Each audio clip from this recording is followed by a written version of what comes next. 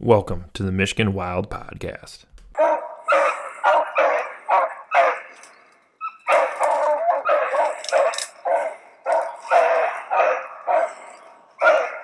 We're just here walking around.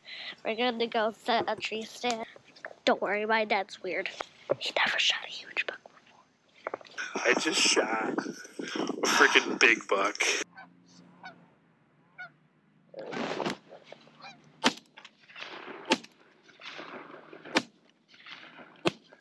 Get that one. Oh, you hit him. Go get that one, Henry. Right here.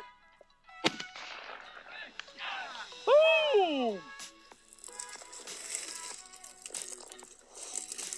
Look at the size of that deer.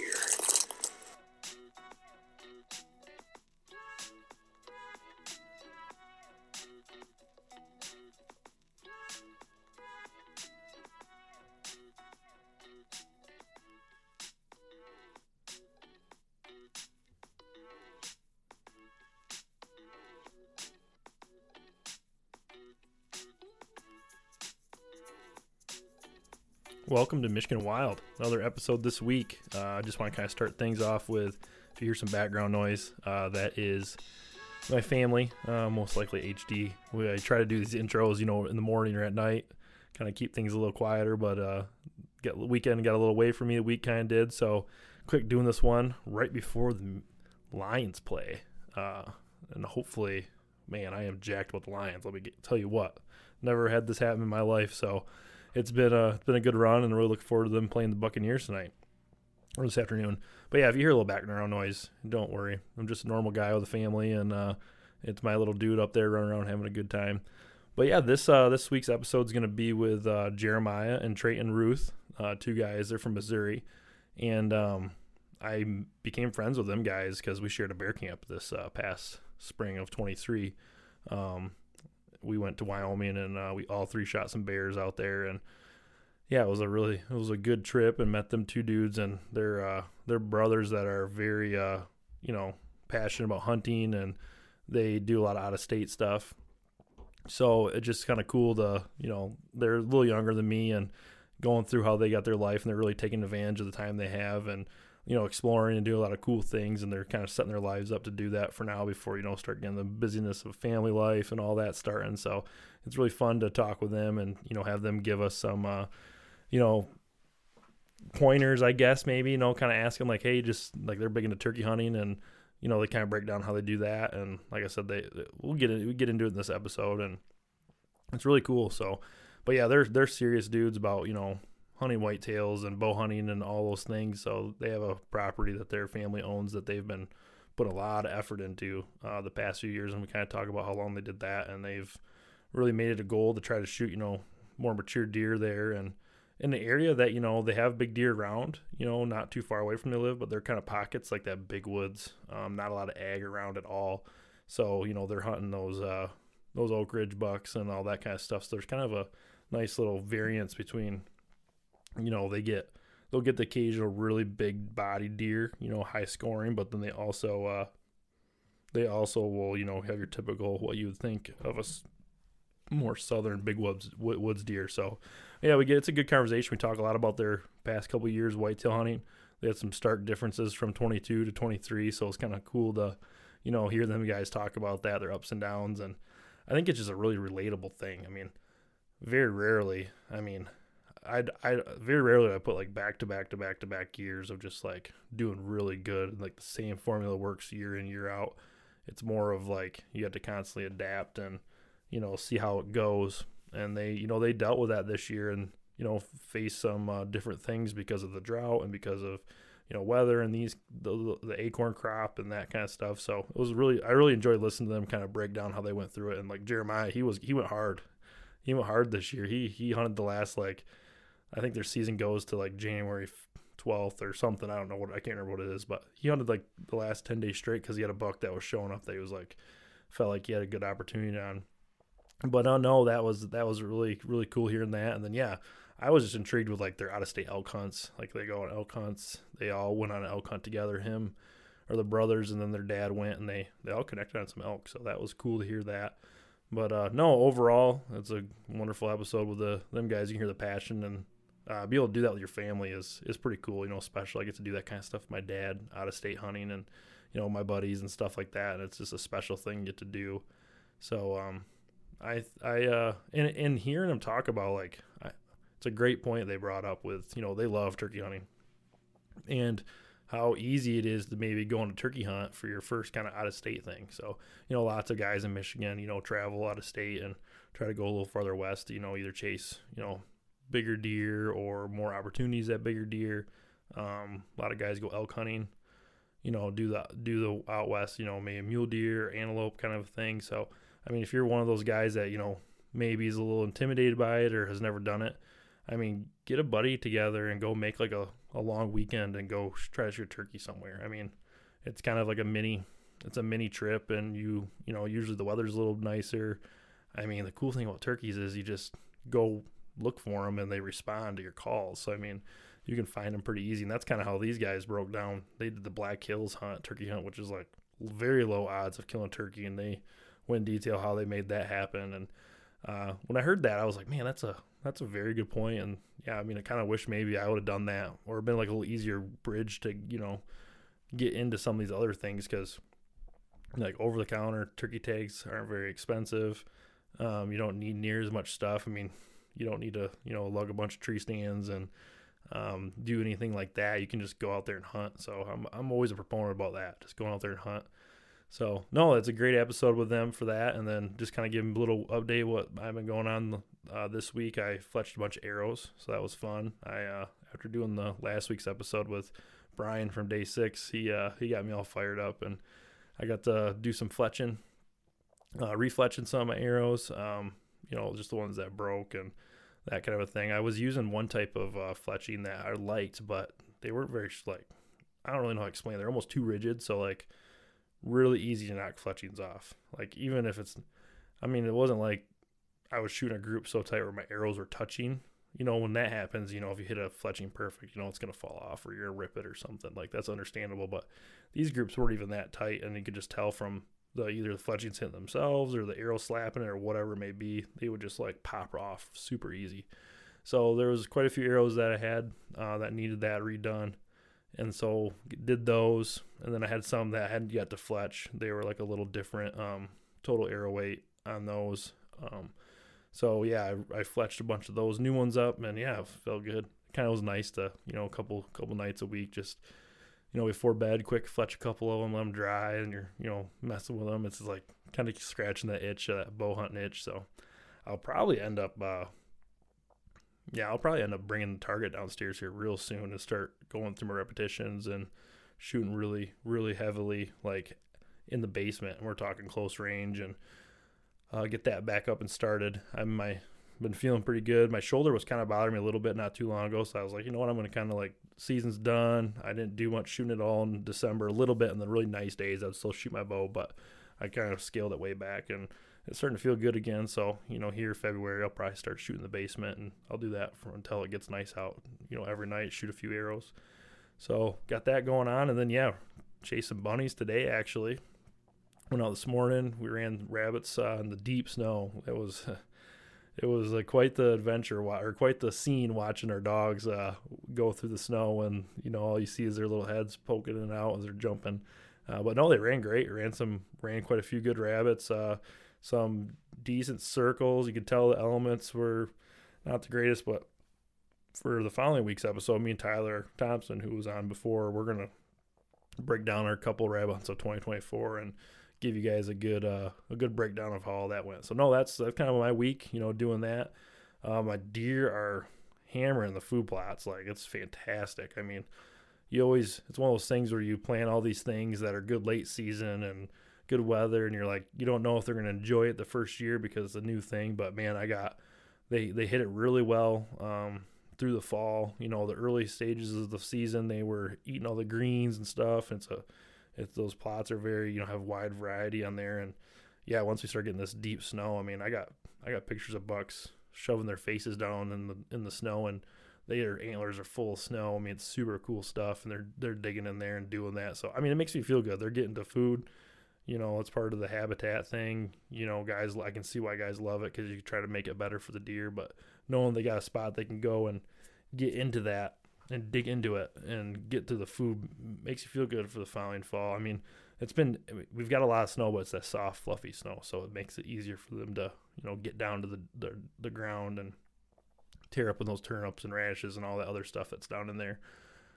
Now we got some rain coming, and who knows how warm it's going to be for how long, but I'm hoping it does that. It doesn't get like that ice, that really thick ice layer on anything, because for one, hard on the dog's feet for running rabbits.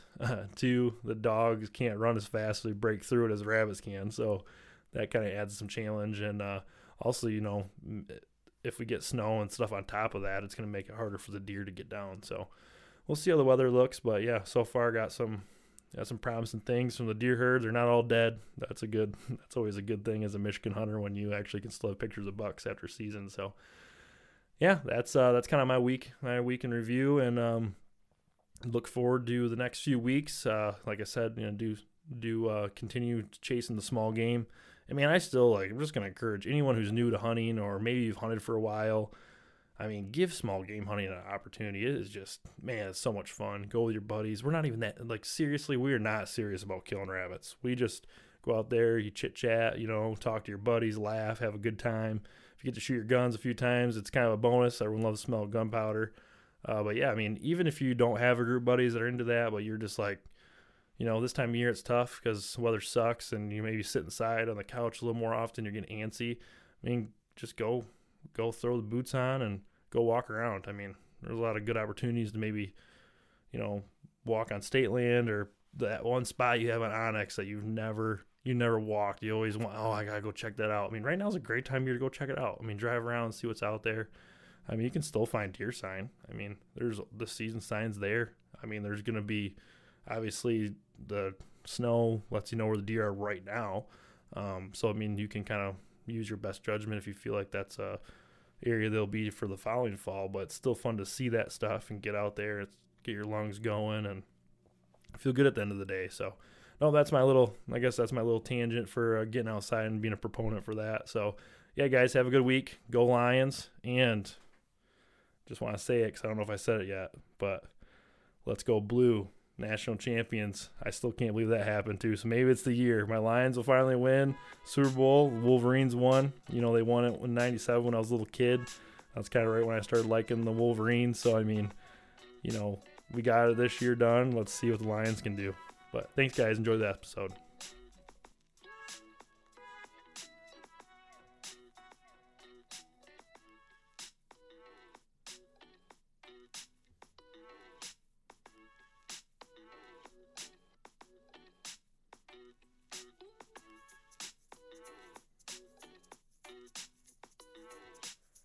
All right, welcome to another episode of Michigan Wild. I have, for the first time, two brothers on to tonight. Are you guys considered Southern boys, or are you still Northern guys? I'd say Midwestern. You like Midwestern? Okay. It's south of I-70, and it starts getting more southern down in the Boot Hill around Cape. You're not far from there, though, right? You're not about 2.5 hours north. Okay. We're about centrally located in the state, so I've been to parts of Missouri that it's these people sound very Southern. It's a mix of everybody. You got some Northerners up north that call soda pop, but then down south. Yeah, it gets Southern quick. I like to say Missouri has quality deer, just like the rest of the Midwest, only it's a lot more of a Southern hunting culture where they like to, it's more of a rifle camp, not much bow hunting going on. Get south of us, it's a ton of pine trees and hogs and that kind of stuff. But yeah, so you guys are joining me tonight because we've developed a friendship because we both got to share a bear camp last May or June. I guess it was June. And it was a pretty good story. And that was we all three killed, which was pretty cool. And so me and Jeremiah. So we got Jeremiah and Trayton, Ruth are here. And Trayton was the one that shot his with a bow, and I think on the episode I talked about, me and Ashley went and helped him recover the bear. He knew it was dead, but you had to go get it, kind of a thing. And we kind of got lost in the middle of the mountain range. There's no question it was dead when it died right below me. So yeah, you saw that thing die, which is sweet. But yeah, if anyone wants to hear about that story, we did an episode on working class bow hunter. I don't know how long ago that has been now, but you can hear that. But we kind of shared camp together, and that had a great, few days doing that together. And then, yeah, you guys are some serious bow hunters and whitetail hunters, and we got along real well. So, you guys do a lot of traveling, out of state hunts, which is really intriguing to me.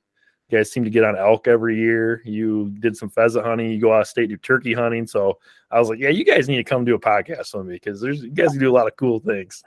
So welcome, guys. Thank you for doing this. Appreciate it. Now, we met you in bear camp. That's probably one of the best hunts I've ever been on.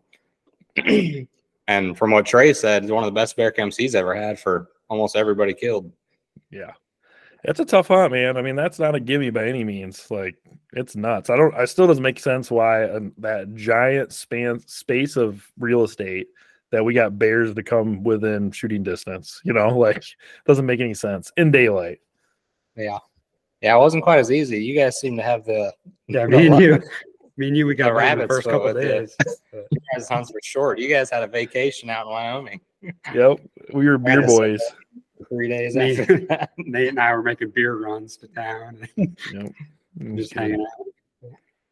So let's kind of go through your guys' season. I mean, I can kind of just do a little backstory from talking to you guys during camp. You're in a good area for Missouri, but you're not like close to Iowa in Missouri. So you have some southern, hunting, with the weather and, a lot of oaks and those kind of things. You guys have kind of implemented food plots, but you've really started targeting a lot more mature deer, and you kind of been streaky. It seemed like you guys had a pretty good couple of years put together. Maybe you guys both shot great bucks last year, right? Yeah. Right. Yeah. And then this year was a little different. Yeah, this year's a lot more of a grind, especially with the weather. I mean, last year was about as perfect as we could get for early season. I think the deer Trey killed last year was September, which is typically 90 degree days. And I think the high that day was 65. That day we had a 20-degree drop in temperature swing. And I killed him the 10th day of the season. I mean, it was our first hunt out and had great success. We kind of got on that summer pattern last year and were able to capitalize that way. Yeah, because you're kind of all over deer, weren't you, Jeremiah, the first couple sits? Yeah, I actually was hunting the same deer that he ended up killing. And I think we needed a northwest wind to hunt that stand, which is great for early season because you get those lower temperatures. And I think I hunted the first north wind we got was I think killed at the 25th. I think I sat at the 22nd, I believe. And the two bucks, he'd actually had a bachelor group, a buck we call Amigo, and then a buck we call Snitch, which he got his name, which is part of the story. So I hunted him, and those two showed up right before last light, knew that he ran with them. He ended up not showing up. So I immediately got out of the tree as fast as I could and snuck out of there before he showed up. Next day was a bad wind, so I hunted somewhere else. Sure enough, he came out right in front of that stand. Next day was the same wind, so I hunted at the same field, but it's about 300 yards away in a redneck blind. So hunted that. He came out again last light, so I got a little bit of a look at him. Made sure, yeah, he's for sure a shooter. He's 5 or 6 years old. Big frame 8. Doesn't score a ton, but if you look at him, he's just a framey deer. Next day came around, I was going to go hunting again, and Trayton had texted me and said, hey, my coach isn't going to have practice because he played college ball here in town, and said he was going to go hunting. So I decided to go take the camera with him, and it wasn't much of a hunt, to be honest. We didn't see a deer until about the last 20 minutes. And these two bucks came out, Amigo came out, and then a buck we call Snitch. We got his name because while we were watching him, he turned around and looked behind him, and I said, grab your bow, get ready, and here come Poster was the name of the buck we ended up killing. But he walked into 22 yards or something like that, and Trayton pinwheeled him. Dude, smoked him. Just drilled him. It was awesome footage. All that was on video. I mean, I shot him right there behind the shoulder. It's kind of flirting with the shoulder, but just far enough behind it. And he absolutely bulldozed. His face hit the ground. I've never seen a deer react like that. His nose just hit the dirt, and he was just hurrying out of there. And we were kind of a little bit worried about the shot at first, but then we rewatched the film, just kind of being in that shoulder area, wanted to make sure. And he didn't go but like 70 yards piled up in the timber. Yeah, Trayton's big Stone on the cold heart killer shot. on that one. I'm a TV hunter. I'm more of a double lung kind of guy. More room for air. Yep, you do have that. So he shot his early in the year, and then you shot yours, Jeremiah. What time of year did you shoot yours last year? November 15th. So it was during the rifle season. Actually, it was a Tuesday. So it was the first week after the first weekend. So our rifle season pretty much opens anywhere from like the 11th to the 14th. I think it's the first Saturday or second Saturday of November, and then it runs for 10 days. Gotcha. And that's it for rifle season here. As soon as that's over, you're done. We have an antlerless portion in December. And then if you live in a CWD county, you can hunt a CWD season up until like the end of February. Oh. But we don't have that. We don't deal with that here. Do you do like a muzzleloader season or anything like that too then? Or right? Loader, yeah, it typically season starts. Yeah. And it's alternative is what it's called. You can shoot muzzleloader, atlatl, pistol. I think we're one of the only states that allows atlatl. Did you say atlatl? Like you can use one of those? Yeah, there's only been like 3 recorded kills ever in Missouri with it. They've been allowing it since like 2005 or something like that, and like 2 or 3 people have actually completed it or gotten one. That'd be pretty cool. I mean, I don't know how you can be accurate enough for that, but yeah, good for you. Yeah, so you do pistol. We do some muzzleloader, but typically we're not in an area that's got ag. Very limited. Down around the river bottoms, you'll get occasionally some guys with some bean fields, but we're a few miles from there. So without the late winter food sources, typically late season's not fantastic for us. But yeah, I killed my buck November. Self-filmed it. It was pretty quick hunt and saw a ton of deer. I bet I saw 35 deer before him, just nothing of size. And actually that morning I set my alarm, I think at like 4 a.m. to check cameras. And I was like, if he's on the camera, I'm going. If he's not, I'll go in the afternoon. And sure enough, he was going in a bedding area in that field that morning at like 11 p.m. or something. And so I decided to go in there, and I actually did an interview on the camera. And I said, I got 20 minutes before I have to go to work. I hope it's action packed. And I'm not kidding. I said immediately after I said that, here he comes out of the woods. Like I had somebody holding him back and just let him release. And he came out at like 260 yards and walked all the way into 70 and stopped him and shot him. And he didn't go more than 50 yards. So cool. Ended up being we both shot our biggest deer ever last year. Yeah, last year, that's right. Because you guys did you guys do a pedestal mount or something? You did like a cool mount with both of them, right? Yeah, we took an old barn and we did a whiskey barrel mount with both of them on it. And we cut out the front of the whiskey barrel to put shelves on because we had the sheds from Trayton's buck from the 2 years. Sweet. Nice. So it's nice. Got that on it. So that was a good whitetail season for you guys. And then fast forward to this past fall. Your season just ended, you said Sunday, right? Yes, or was it Sunday last day? Yesterday was the last day. Last day.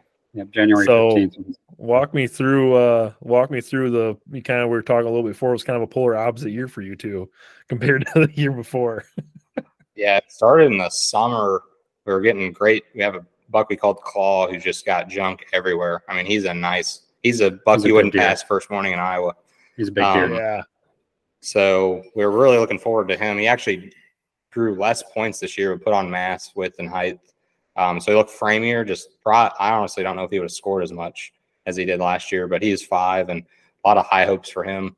And then we got hammered by drought. I mean, I don't think we got rain for months. Planted our food plots. Almost none of them came up. So we replanted them, got 1 rain to get them started, and then got drought for the next month and a half and just absolutely killed them. So food plots were pretty much nothing. So we were hunting a lot of oak flats. We had a couple clover fields already established, about 4 or 5 of them. So we hunted those quite a bit. We actually had an encounter with our target buck Claw early in the season. He just came out at like last light at 80 yards and never gave us a shot. And then he ended up disappearing October 26th. We still don't have a picture of him, which is pretty abnormal. He's typically a homebody. He's a And I don't think anybody shot him it was before rifle season. No one really bow hunts. Luckily, we have a pretty good stretch of ground that nobody really hunts around us, except for our north side, which is a friend of ours, and he's on the same program as us of only killing mature deer. So that's nice. But yeah, he disappeared, and that was kind of the start of the struggle. And then Trayton's buck showed up, so I'll let him tell a little bit about that. Yeah, so before we get into that, like, do you have EHD ever down there? Have you guys experienced that? We've seen any of that on our farm. I've ever heard of it around here. There was some like inkling of it this year around. We got a lot of rivers in here, so most of our water is moving around this area. We don't have big stagnant bodies of water. I did know there were 4 or 5 deer reported dead along a river bank on a public piece around us. So I don't know what was causing there, but we've never had issues with EHD. Knock on wood. Yeah, we haven't, like my area, Michigan, Michigan will get it, but the closest I've really experienced, like knowing is, a few miles away. But like early this year, like one of the first sits of the year, I smelled a dead deer in the middle of a cornfield, and it was like October 3rd, because our season doesn't start till the 1st. And I was like, man, there's no way someone shot one opening night and it's, dead and smelling like that, 2 days later. So I wasn't really sure, but then they harvested the corn, and there was a dead, like, little 4-pointer or something. And, maybe he got hit by a car, but who knows? But I thought that was kind of weird. And it's a dirt road, so cars don't even go that fast. So, like, the chances of that happening pretty slim. So it's like, oh, maybe he died from EHD. And then there was a buck that me and Henry found a shed to last year, and he was a really nice 3-year-old 8-point this year. And I seen him a couple times. My brother-in-law seen him a few times, just didn't get within range for him to shoot. And then he ended up finding that deer dead in one of like the little ponds, like a little waterway that we have on one of the properties. And he pulls it out, and I was like, when did you see that deer last? He's like the 4th or the 6th of November is when he saw it last. And he said he couldn't find any holes in it from getting shot with a gun, couldn't find nothing. And I'm like, maybe I think it was in the middle of the water, and like deer only go there to like drink. I was like, I wonder if they can get EHD and die like that much later. I don't know if they can or not, but that's kind of what it seemed like happened. Yeah, so I have no idea. Real weird. No experience with it. Knock on wood, we haven't had that many deer just that we find during shed season. Now, I joked with him earlier, we're probably going to find this one. Yeah, I would say he might be one you find. If he is dead, I hope we do find him so it can put some peace of mind. We're not hunting ghosts next year, but we have a big 8-pointer, 4-year-old that showed summers with that buck, and then he typically disappears and then shows back up around rut and stays. And he showed up about the time that buck disappeared, so I don't know if it's one of those bully 8s that just pushed him off the farm.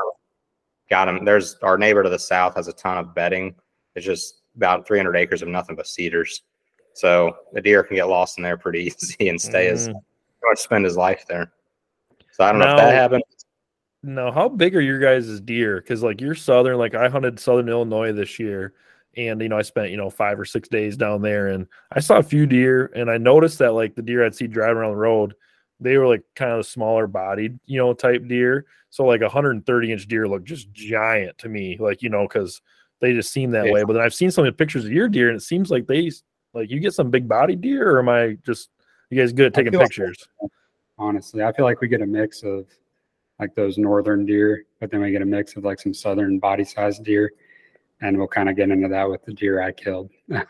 Now, does that make it hard to know how old they are then? Like, is that like struggling to tell like body size? Like, how do you guys age these deer? Because you have some framey deer. Like I've seen pictures. It's like, dude, that deer looks like it looks giant. You're like, well, it's like only this old. And it's like, well, then you start looking at it, you dissect the picture. It's like, okay, I can see how that could be a 3-year-old, but they just look like you said, you have really framey deer. And it's sometimes when you're trying to chase deer their older age class, it's hard to know unless you get like those year in, year out pictures. Yeah, on the bright side, most of our deer we have a ton of inventory of.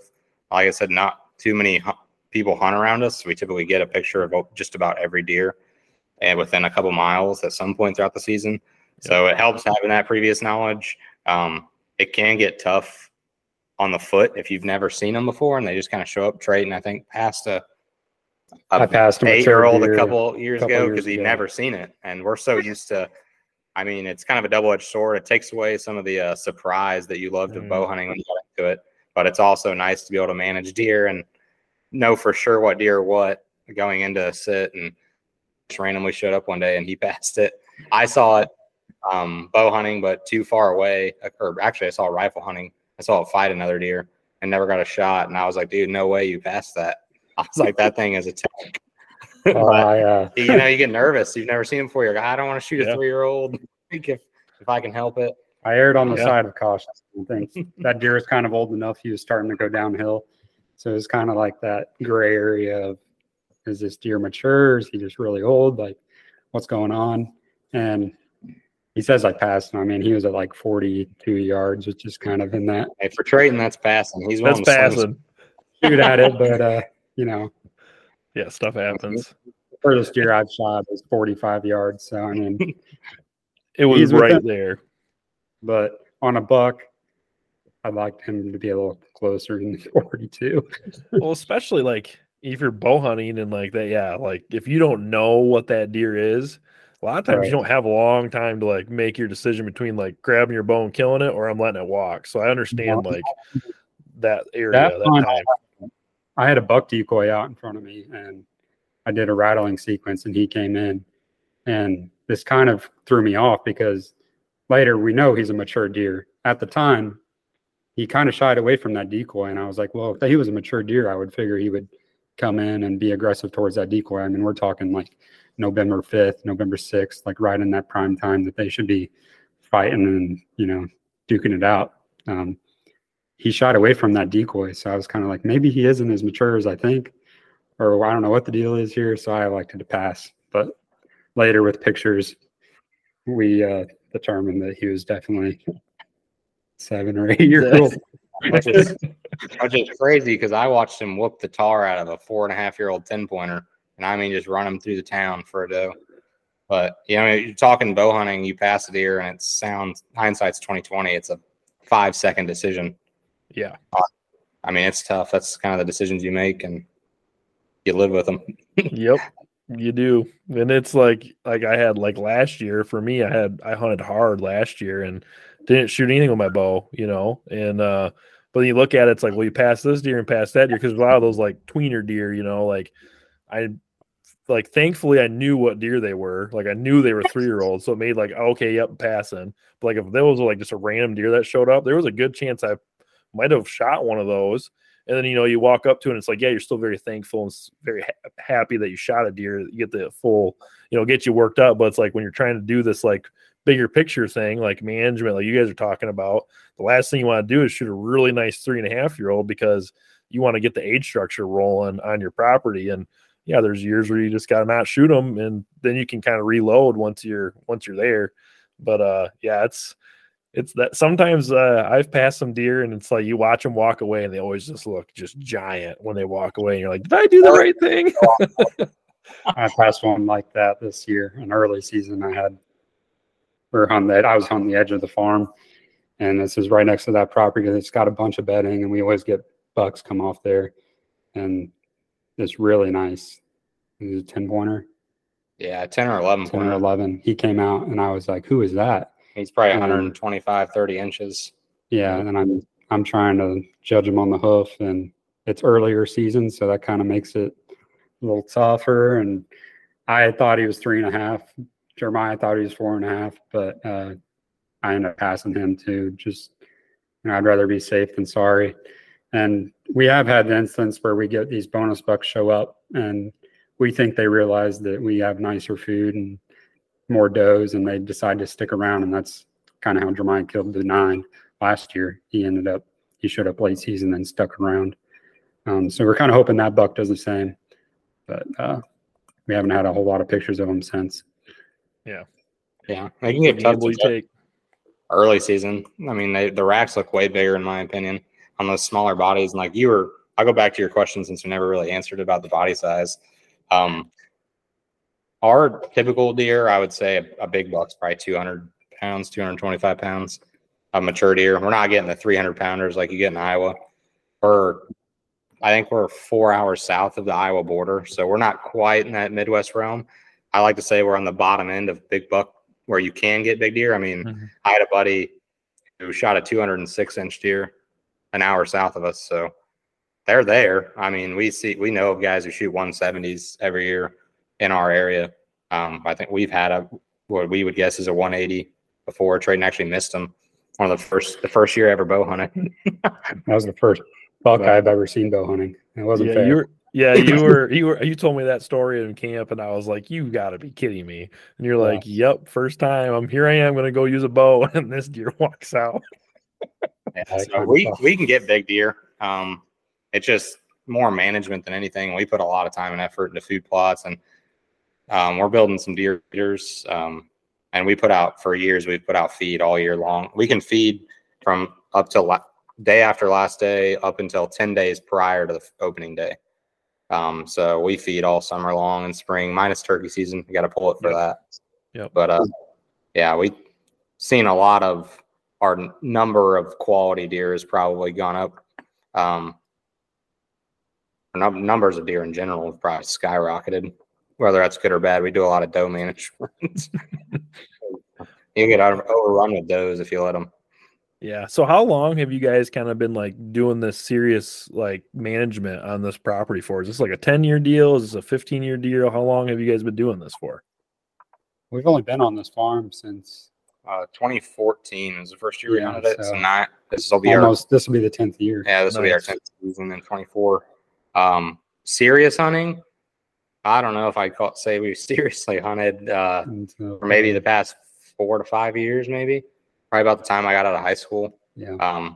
Like to say I didn't shoot any bucks growing up because you watch TV or you see what your dad's killed and stuff. And we started hunting pretty late. I think I killed my first buck when I was 18.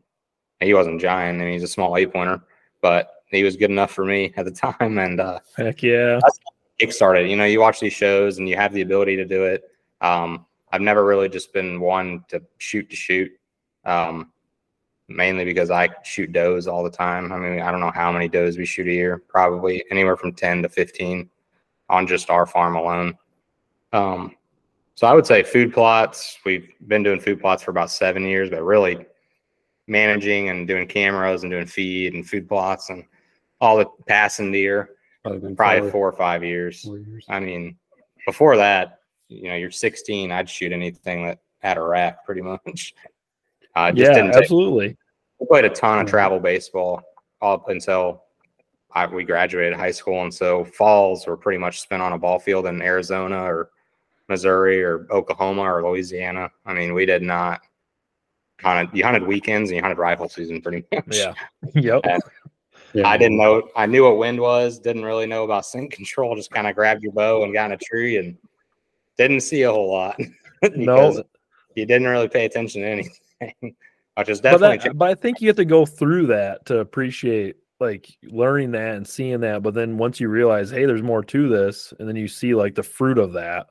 That's what makes it so much fun. Like you guys being able to take a property and be, let's say, serious for 5 years and like every year trying to get better and better. And it's like you're going from, you just said like what hunter wouldn't want to have more deer on their property or getting bucks that are hanging around because like you said, you don't have like this amazing ag around. So you're kind of creating better habitat, which makes it really fun. Like it's a good time to like see the hard work go into something and then, well, hey, yeah, look, we have, a late season buck showed up and likes it here because he's got what he wants. And you can go shoot a few does and keep yourself kind of sharp shooting does. I mean, I love shooting does too. I wish I could shoot more of them, it's always when I'm like, I'm in doe mode, I don't see does, kind of how that goes, but that's pretty cool. So how this goes, but yeah, I started bow hunting when I was 16 and it was just the same year. The only reason was because I liked hunting, rifle hunting. I was like, Dad, I want to hunt longer than the 10 days. Like, can I go get a bow? And we went and got our bows, and Jeremiah came along, got our bow. And yeah, so then we started. Yeah, I shot a doe with my bow the first night I ever hunted with it. So I was pretty much hooked on bow hunting. Yep. 7 years ago, I started bow hunting. That's pretty cool. And like you said, the work is the fun part to me. Honestly, my least favorite part of deer season is probably deer season. I think the off season and leading up to it and seeing what's around and shed hunting and the chess game you have to play if you want to try to kill mature bucks. especially if you're trying to do a specific deer, not just any mature buck, it's pretty fun. It's pretty frustrating. You have seasons that kick your ass like mine did this year, and you put in 45 to 50 days in a tree and hunt from 100 degrees to minus 30 degrees, and you don't put your tag around anything. But then you also have years like last year where it's a record year and it's just a blast. I mean, either way, the killing of the deer is probably, I mean, it's fun. Don't get me wrong. I like killing stuff, but the journey and the process of doing it is by far my favorite. Absolutely. Well, let's kind of roll into your season, Trayton, and how you ended up shooting a deer you guys had some history with. I kind of want to hear the story. I haven't heard it all the way, so why don't you start it off? Yeah, so I guess he would have early season. We were hunting claw, like we said, and we had some close encounters at last light, and then he disappeared in around October. And this that's about the same time this buck showed up, Playboy. He's just kind of like a mainframe 10, very typical, like no junk anywhere. We've had 3 years of history with him. Was it 3 years ago you saw him? Yeah, 2 years ago I actually saw him breed a doe right in front of me. So that's how he got his name, Playboy. About 2 days later, I almost hit him with my truck on the county road because he was chasing a doe. So I nicknamed him Playboy after that, and that's what ended up getting him killed. Yeah, it did. That year we were thinking he was 3, so Jeremiah passed him. And then the following year, we got some pictures of him just chasing does. He was very sporadic. Like he'd be here and then he wouldn't be here, but he was always with does, and we got pictures of him. And we had this property. It's on our southeast side of the farm, and that's right next to the neighbor with all that bedding. And we'd get a lot of pictures of him there with does in the field and stuff. And that's where I ended up killing him, actually. So he showed back up, and we were getting pictures of him mostly at nighttime. We got an occasional daylight photo. And then what date did I kill him on? It was November. That's a good question. November 15th. Oh, 20th. Okay. Yeah. So it was the second week of rifle season. And leading up to this, my season had been horrible. Besides that one cold snap in October, I hadn't seen like any racked bucks. And I think I saw like maybe 4 or 5 racked bucks in that cold snap in October. So I was just really grinding it out. I was like, what's going on? I mean, we were hit by drought, so our food plots were not what they typically are. And then the acorn mass this year was insane. And we have a lot of hardwoods around us. So we were just trying our hardest to get pictures and moving cameras around to the hardwood and trying to figure out where these deer are at and form any type of pattern. And it just was not working out. So with the bow in hand, I didn't have much luck or have any chance at all.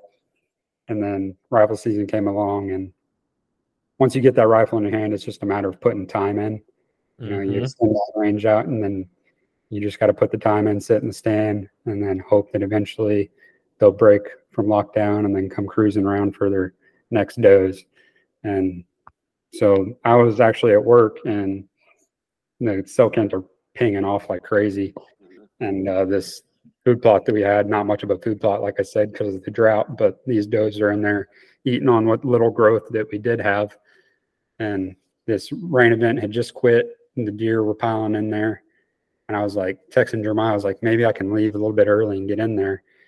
But I was going to hunt the next day. And Jeremiah was like, well, I'd be in there if you could be in there. So I got out of the house, and I got down to the house, and I got changed, and I went out there, and I was really cautious going into the stand. And we were supposed to be having an easterly wind, which was not great, but it was kind of that marginal wind. So going in there, I was real cautious, kind of worried about that. But as I was actually walking in there, the wind switched and was blowing in my face. I was like, I got to get in here now. And I got into the stand all set up. I'm sitting in this grizzly box blind. So I was going to stay locked up, and hopefully the wind wouldn't be as much of a factor. And I got set down, and it wasn't probably 10 minutes. The does start piling out from literally 20 yards from my left, which is right by the path that I walked in on.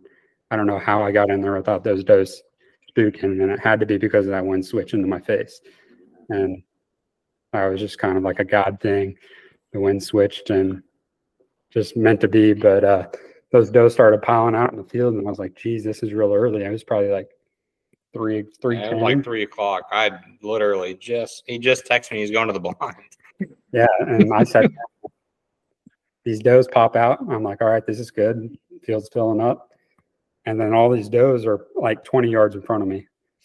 And they start looking around, and they're looking back in the woods to the south end of the field. And this doe comes squirting out. And I mean, she was acting weird, like she was in heat. And I was like, all right, she's squirting out. I'm getting my gun ready. And he was right behind her.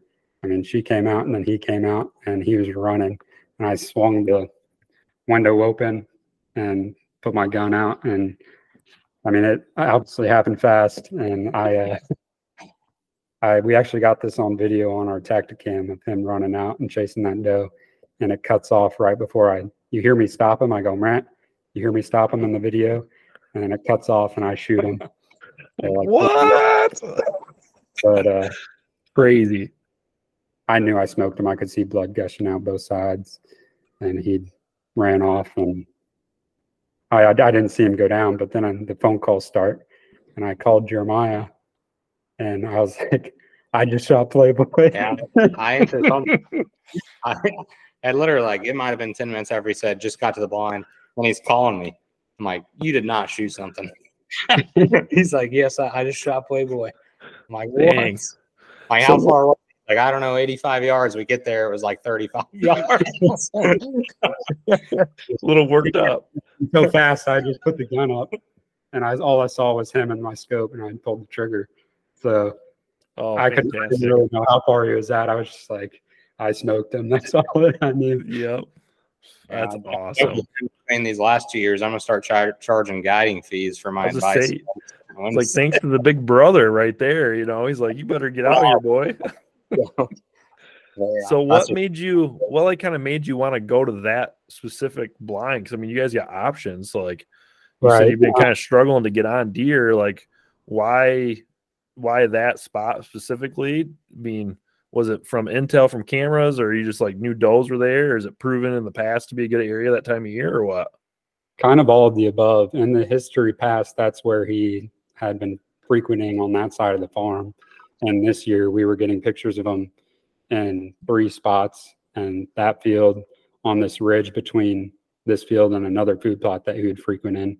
So we kind of knew the area that he was using, and it was a matter of just picking the right stand. And it was either going to be this one or the ridge stand or the power line stand.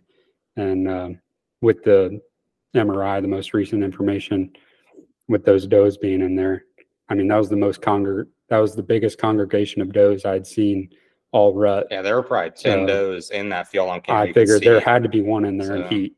Yeah. And that's why I decided to go into that stand. Even with the marginal wind, I figured I could go in there and just lock up in the blind and hopefully get by with it. And it ended up working out.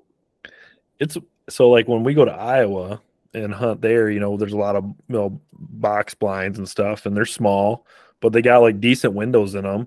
And you know, we were talking to the guy, and he was kind of like, he's like, you know, typically on these winds, this is what the deer like to use in these areas. So, and me and Dad were like, man, like we could get busted by deer coming from there. And he was always like, typically the does will come from these areas and little bucks, but the big ones will come from there. He's like, just keep those windows shut and just wait them out. Like that's what you have to do. He's like, you can get away with a lot more in those blinds with them shut. And he's right. I mean, if you open that window too soon because either you think something's coming or not, you will get busted right away. But if you stay locked up, they might smell you, but they don't really understand that you're like there, kind of a thing. So yeah, that's kind of an undersold thing how nice that is to play that marginal wind. You can get away with a lot more. We use nose jammer quite a bit, so we nose jam before we go in. And if you got a buck that you know is in a certain area, and even if it's a bad wind sometimes, as long as it's high pressure or it's a morning and your thermals are rising, I mean, you slip in there, you lock it up, it's pretty much bulletproof. Especially rifle hunting. I mean, if he's out at 100 yards and you open your window, he ain't going to smell you by the time he's dead. Absolutely. Yeah, absolutely. It does get pretty hot in the early season. It's not good. Yep. For Sauna. Yeah. I mean, it just goes. As You soon wanna- as I opened that window up, there was actually a doe in front of me that blew because it took, that 4 Yeah. or 5 seconds for her to smell as soon as I opened that window up. It doesn't take them long to figure that out. Yeah. And I mean, that was even with, I had ozone going and nose jammer. I mean, those does. I mean, I'm sure she saw some movement in the blind for me swinging the window open, but she blew and then I Well, shot she him. saw the blind. She saw the blind shaking because you were so jacked up and nervous. So tell me about this buck a little bit. Like, what do you think he scored, or like you think he was 6 years old, 5 years old? What was kind of the breakdown of him? I think he's 5 years old. 5.5. We ended up walking up on him and I was like, dang, he looks kind of small bodied. I just shot poster the year previous, which is a 5.5, same age, around the same age, 5 or 6. And I mean, this was just a tank of an 8-pointer, obviously for a deer. And we know this deer is 5.5 from pictures. And I walk up on him, I'm like, his body's kind of smaller than a usual mature buck. And I was like, oh, well, I mean, we know he's mature. And we end up dragging him out and taking pictures or whatever. And I get him back to the house or we put him on the tailgate. Yeah. And I have pictures of me with poster the year previous on the same tailgate. And Playboy is about, I don't know, a foot shorter. Probably a foot shorter than this other deer. And there's as far as length goes. Yeah. Mm-hmm. So just difference in size. Like we talked about earlier, we get some of those northern sized deer and those southern sized deer. Mm-hmm. I don't know if it's like that mix in between. I mean, obviously, I'm still really happy with it. I mean, we had with him, and he ended up scoring 123 inches as a mainframe 10. So, I mean, still a really good deer for us around here. Yeah. And he was mature, and that's the main thing is we're wanting to kill mature deer, and especially it's better when we have history with them. So. And he liked to party, so I mean, he probably wasn't at his peak condition, from running it was a weird 5 days. Body size thing was different because Jeremiah, one of our buddies, Zeke, came on the recovery with us, and we got to the buck, and Jeremiah told Zeke to see. Yeah, I didn't want to say anything in front of everybody because I wasn't sure, so I waited till Trayton left, and I looked at Zeke. I goes, "His nose look kind of short to you?" I was like, "He kind of looks like he's like a midget almost." But his body is like nothing. Because in these pictures, we were guessing we're like 145, 155 is going to be this deer. And not that that's like that we have no idea what we're saying because, I mean, last year I shot a 156-inch deer. I kind of know what the frame of it looks like. So it's not like it's like, you get the buddy who's like, that's a 170-inch deer. And you're like, dude, that's a 140 inches. Yeah, max. Yeah, max. Yeah, because you guys have been around deer and you get lots of pictures of deer. So you have a good idea of what's going on in your area. It's real proportionate. And then I went back through all my photos and what I realized is we don't have, in 3 years, we have 0 pictures of him with another buck in the picture. Mm-hmm. So there was absolutely nothing to gauge his size. So he looks proportionate. And then it was just odd. We were taking pictures with him and walked up on him and it was just like, man, he just does not seem right. He seems kind of tiny. Mm-hmm. And so I had that this year. I shot my second buck. He in the early season was with another deer, and I believed them both to be 4.5 years old. And but he was like shorter than the other deer. Like you said, same length maybe, but I just remember him being so short. And if you were like to see trail cam pictures of him, he looks way bigger, like in trail camera than what he is. Like you'd be like, dude, that deer's giant. And he still was really nice. I mean, he just broke 140. So I mean, I'm tickled with him for sure. But when he came walking in, because I grounded him across that field, he looked like 160 inches. I mean, his antlers just looked giant, and he's coming at you, and then you get him. And it's like he's really not that big of a body deer. So like I'm really confident he's 4.5. Like I have history with that deer, but I'm really curious to see what the teeth say, because like if you would like crop the antlers and like just see his body, you'd be like, oh, that's a 3-year-old deer, maybe 3.5. But it's like, no, dude, I've had pictures of this deer for 2 years. This is the 3rd year. Like he's for sure 4.5 kind of a thing.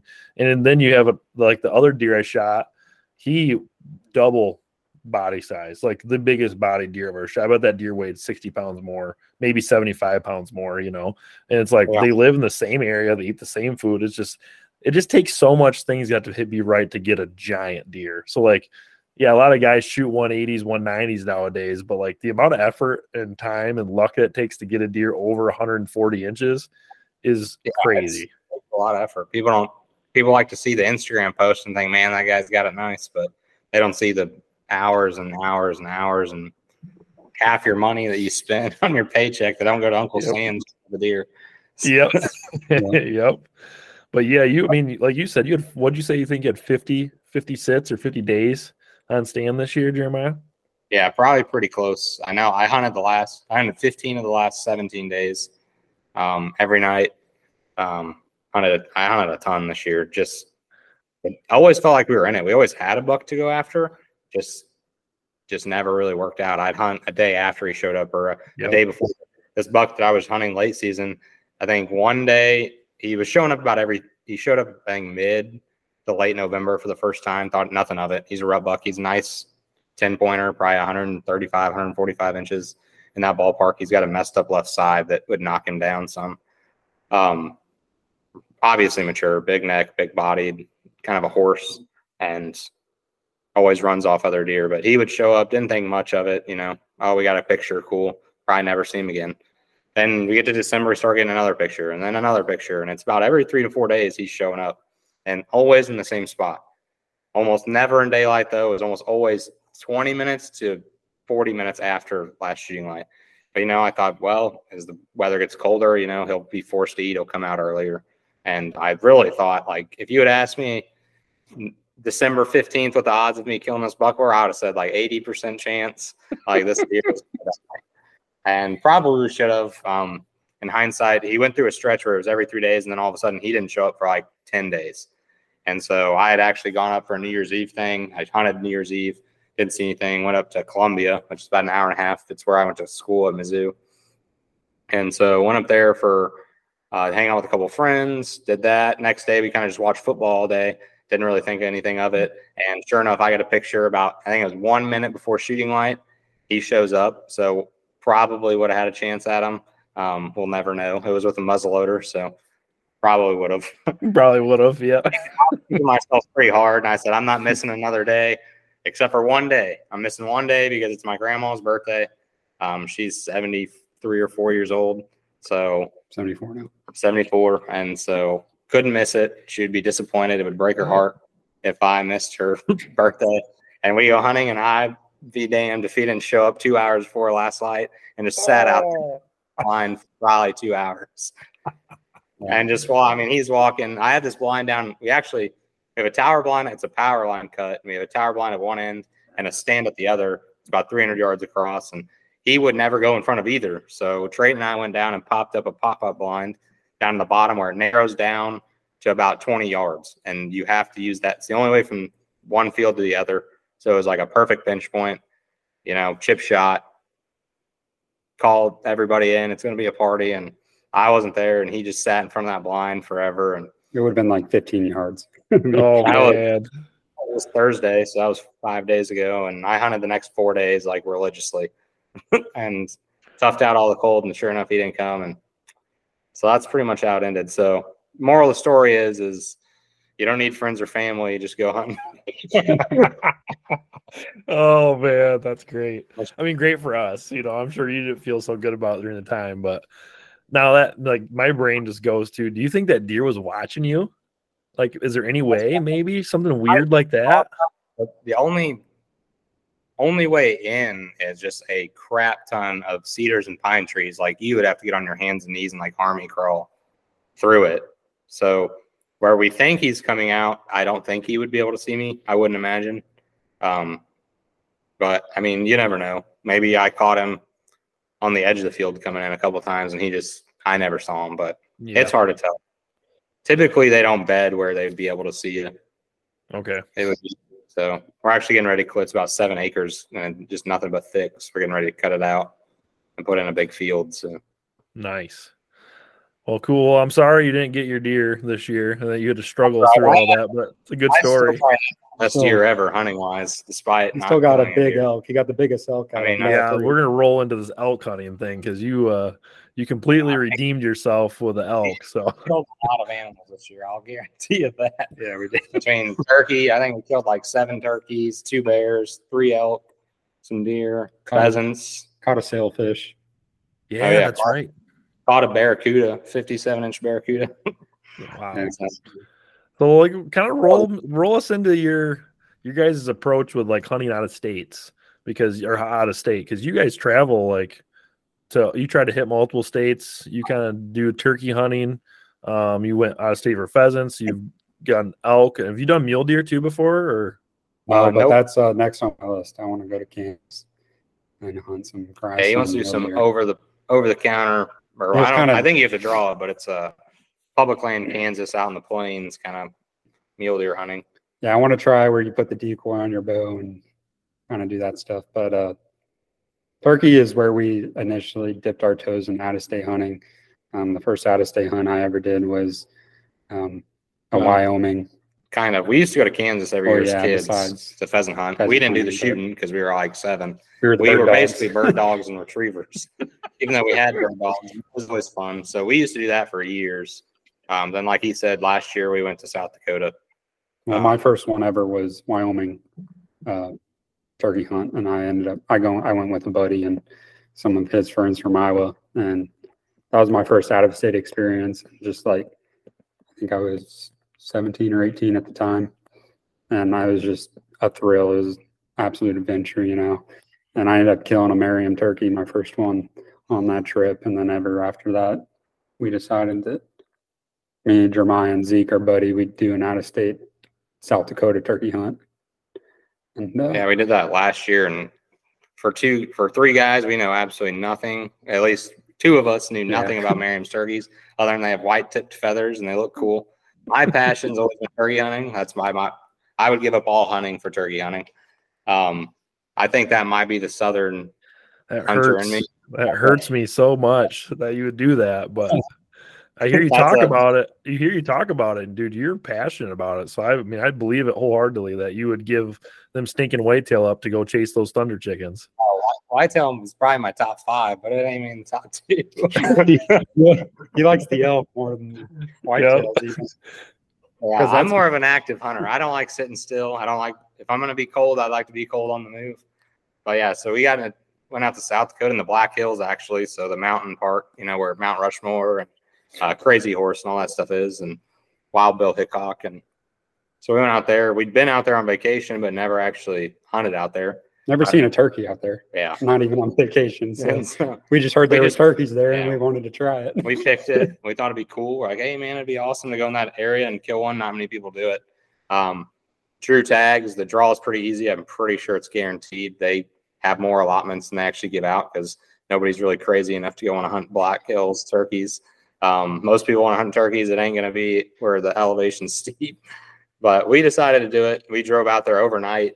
Rented an Airbnb just because Airbnbs are easier when you go on these out-of-state hunts because nobody likes to see you gutting deer or gutting turkey in the middle of a parking lot at a hotel. And you might run into issues depending on where you're at. So Airbnb is the way to go. If they don't know about it, I don't tell them we're there to hunt.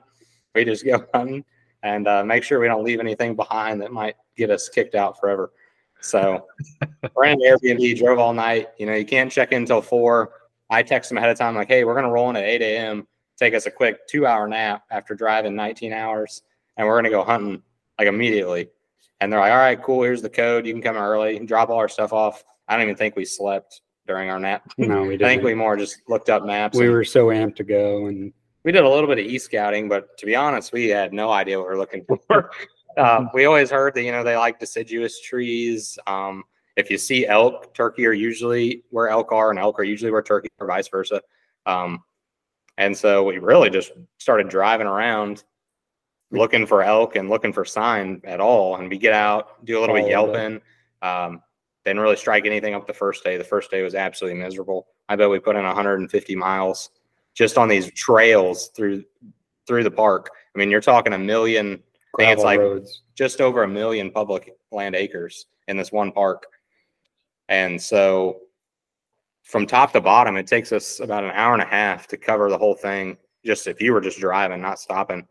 And we stayed on the north side, ended up finding turkeys on the south side, unfortunately. So every morning was about an hour and 15-minute drive. So first day we started in the north, we quickly realized, like, this place sucks. I read on a forum from like 2007 that there were some turkeys in the southern part. Like, man, I really hope they're still there. So we drive down to the southern part, and there's this lake system. It's called Deer something Lake or whatever. Didn't see any turkeys there. Trayton swears he saw a turkey flush out of the brush while we were driving up. We saw some feathers. We did find a turkey. So we got feather. out and we looked and we found a couple feathers. So we're like, all right, maybe you saw a turkey.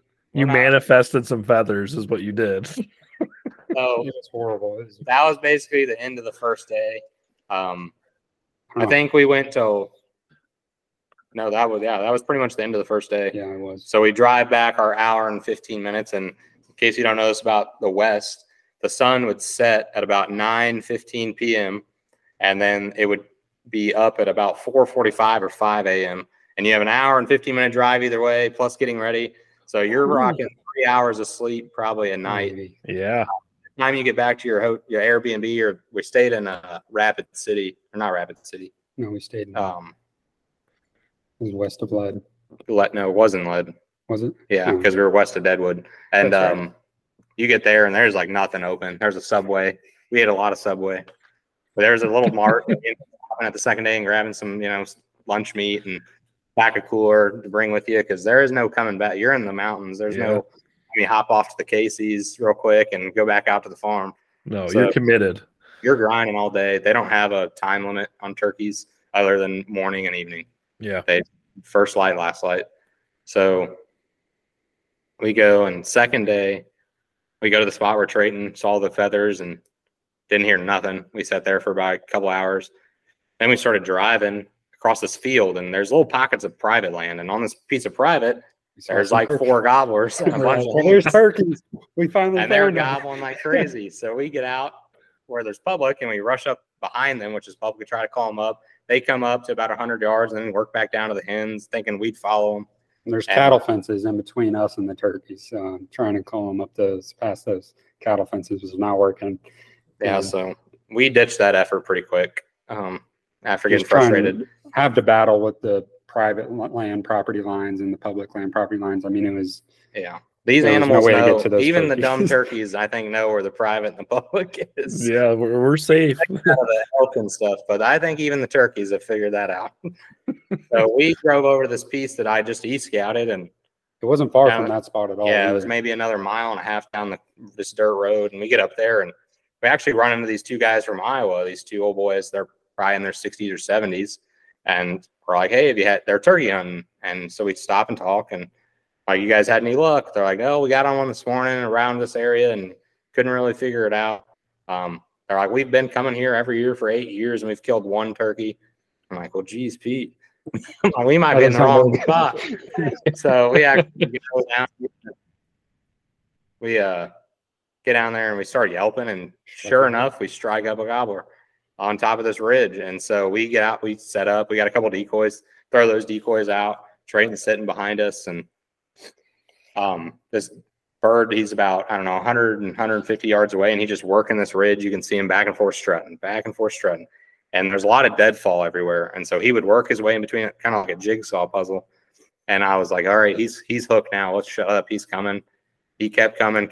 And he got to about 70 or 80 yards down into this meadow where we're at. And all he has to do is cross the meadow to the decoys. And these 2 whitetail come running right in front of us and spook him out. He goes up the ridge. And so then we do the whole dance again. And he comes all the way back down. And these 2 whitetail come back from the other side. And he goes right back up the hill.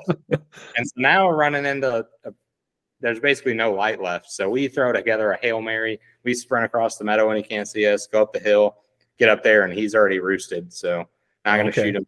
Not going to shoot him out the rooster, try to find his roost. You can just hear him gobbling up there. Yep. We mark that. We're coming back first thing in the morning. These guys from Iowa. We're beating these Iowa boys. We're beating them. get up early and leave these guys here because I don't know how many turkey are in this place, but I know there's at least a couple in this region. Yep. You're within a few miles at least from one. So we get there the next morning, we set up and we call, and it sounds like he's right there and he won't come down. Well, then another 2 of them start gobbling. And so then we're like, oh man, there's a few of these birds, or another one starts gobbling there. Play with those 2 together for a while. They don't really do anything, won't come closer, figure out why later, that we did not understand about topography when we got there, that we probably should have, because it's not dissimilar. It's steeper than where we're from. We're in the northern region of the Ozark Mountains. So we understand ridge systems, but these are quite a bit steeper than ours. We actually hear these birds shut up for like an hour, hear another bird. So we go, I don't know, we walked maybe 400 yards towards that bird. And then all of a sudden the ones we were on this morning start gobbling like crazy again. So we rip it back right to them. And we finally figure out that we go closer to them. We're like, let's just go balls to the wall. We went on a different angle. We went more below them and not kind of, initially in the morning, we were set up kind of on the same ridge, trying to call them on the same like elevation. Yeah. Then we walked down that ridge towards those other birds. Well, then as we were coming back, we were in the bottom of the meadow and we can hear them just gobbling on top of the ridge. So they're kind of just straight in front of us up the ridge and we're trying to call them down. Yeah, they weren't having it. They were literally just strutting back and forth about 50 yards on the top of the ridge. So when they'd go off one side, it was so steep, they'd gobble and you wouldn't hear them. You wouldn't hear them. Away. And then they'd come back another only 50 yards and you'd be like, man, they're right here. They're coming. So finally we got sick of it. We're going at them. Like we're just bringing the fight to them. And we get up there and our buddy Zeke goes, dude, I feel like this is going to be throw your things down and get ready kind of deal. Like it's going to happen fast. And sure enough, we hear a gobble and we're like, oh crap, they're like right here. So I run behind a tree. Zeke gets behind me. I run down the ridge. Back behind him. And then I see 2 turkeys pop their head up. They end up being jakes. And at this point, I do not care. Yeah, who cares? These jakes they were super jakes. They were gobbling just like a normal gobble. Here, jakes don't gobble. And they gobble here. It's like they're gargling gravel. Same here up in Michigan, yeah. And out there, their gobblers do not gobble like ours. They sound like it's a really weak gobble. And most of their Merriams get beard rot and their beards rot off. So you can't look at that either. So you're kind of like spurs is about spurs and tail. And they didn't strut and you can't see their spurs in the vegetation. Boom. They had gobbling and they had beards. So we're shooting. Yeah. So there's 2 of them. So I actually turn around and you can see me on the camera, but I did like the 2 to my buddy. I'm like, there's 2 because I was like, you can come shoot one with me. And he just gives me a thumbs up and keeps sitting there. I'm like, what are you doing? There's 2. And he didn't know what I was saying, and he just kept giving me a thumbs up. Meanwhile, I'm down the ridge, and I'm keeping them distracted, calling them down the ridge, kind of. Yep. And I see Jeremiah and them. I see them set up, and I can actually see the birds coming towards them. And this is when Jeremiah finally sees the one pop his head over the ridge. Yeah. And then they got behind a tree and I was waiting for them. They're both like right next to each other. I was like, don't want to kill both at the same shot. You only got one tag. And so eventually they finally got separated. They were like maybe 12 yards and I let them have it. And he folded. And then I turn around to my buddy and I'm like, there's 2. Get up here. And he finally gets it. And he runs up there, gets his gun. He starts waylaying this bird, misses. It runs, misses again, and then this thing takes off full sprinting through the trees. And about 50 yards, he lets his last shell eat, and he just drops it. What? Trees. I'm like, like Vietnam on the top of this ridge. The Ohio boys, like, what are going on with those dudes from Missouri? Like, come on. Yeah, we ended up seeing them on the way out, and they're like, did you guys hit anything? We're like, yeah, we got 2 of them. Like, we've been here for 2 days and got 2 birds. You've been here for 8 years and got 1. Yep. Yeah, and we were straight. We had no expect. We were like, if one of us kills a bird, this is a good trip. So yeah, to double up with my best friend and trading, watching, he called them in. So I'd already killed a Merriam, so I was going to let them get their shot at a Merriam, and we ended up getting rained out the last couple of days for when I had a chance. So I decided to go to the casino. Ended up winning my money back from my tag on blackjack. There you go. I paid for my tag. Pretty piss poor weather the rest of the time, but that's really what got us hooked on out of state. So ever since then, I said I'll go on an out of state hunt every year. going to the fall, last fall was my first ever elk hunt. Me and my dad went out and we both shot elk.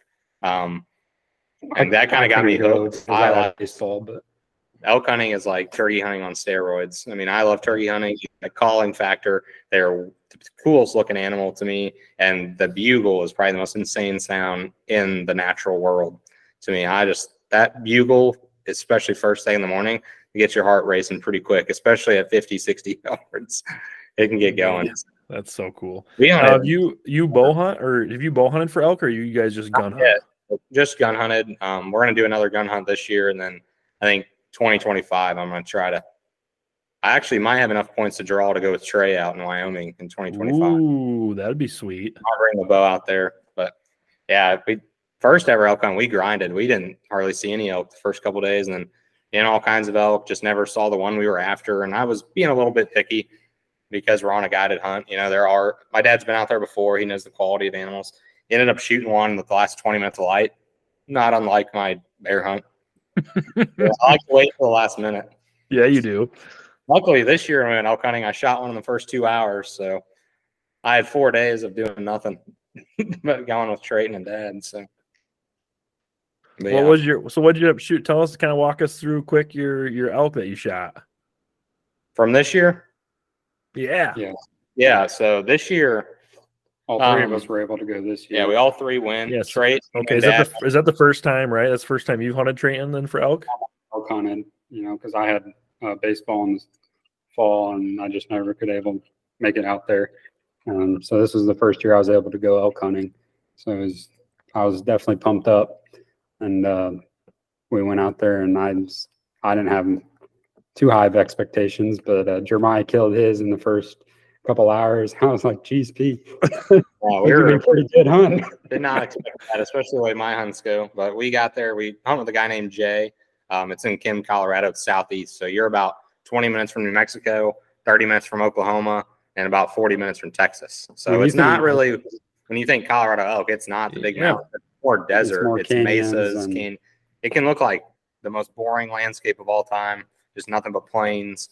And then all of a sudden you drop into a 200-foot canyon with all these junipers and this oak brush and pinyon pines and stuff. And so that's kind of the layout of it. So it's not exactly what people think when they think Colorado elk.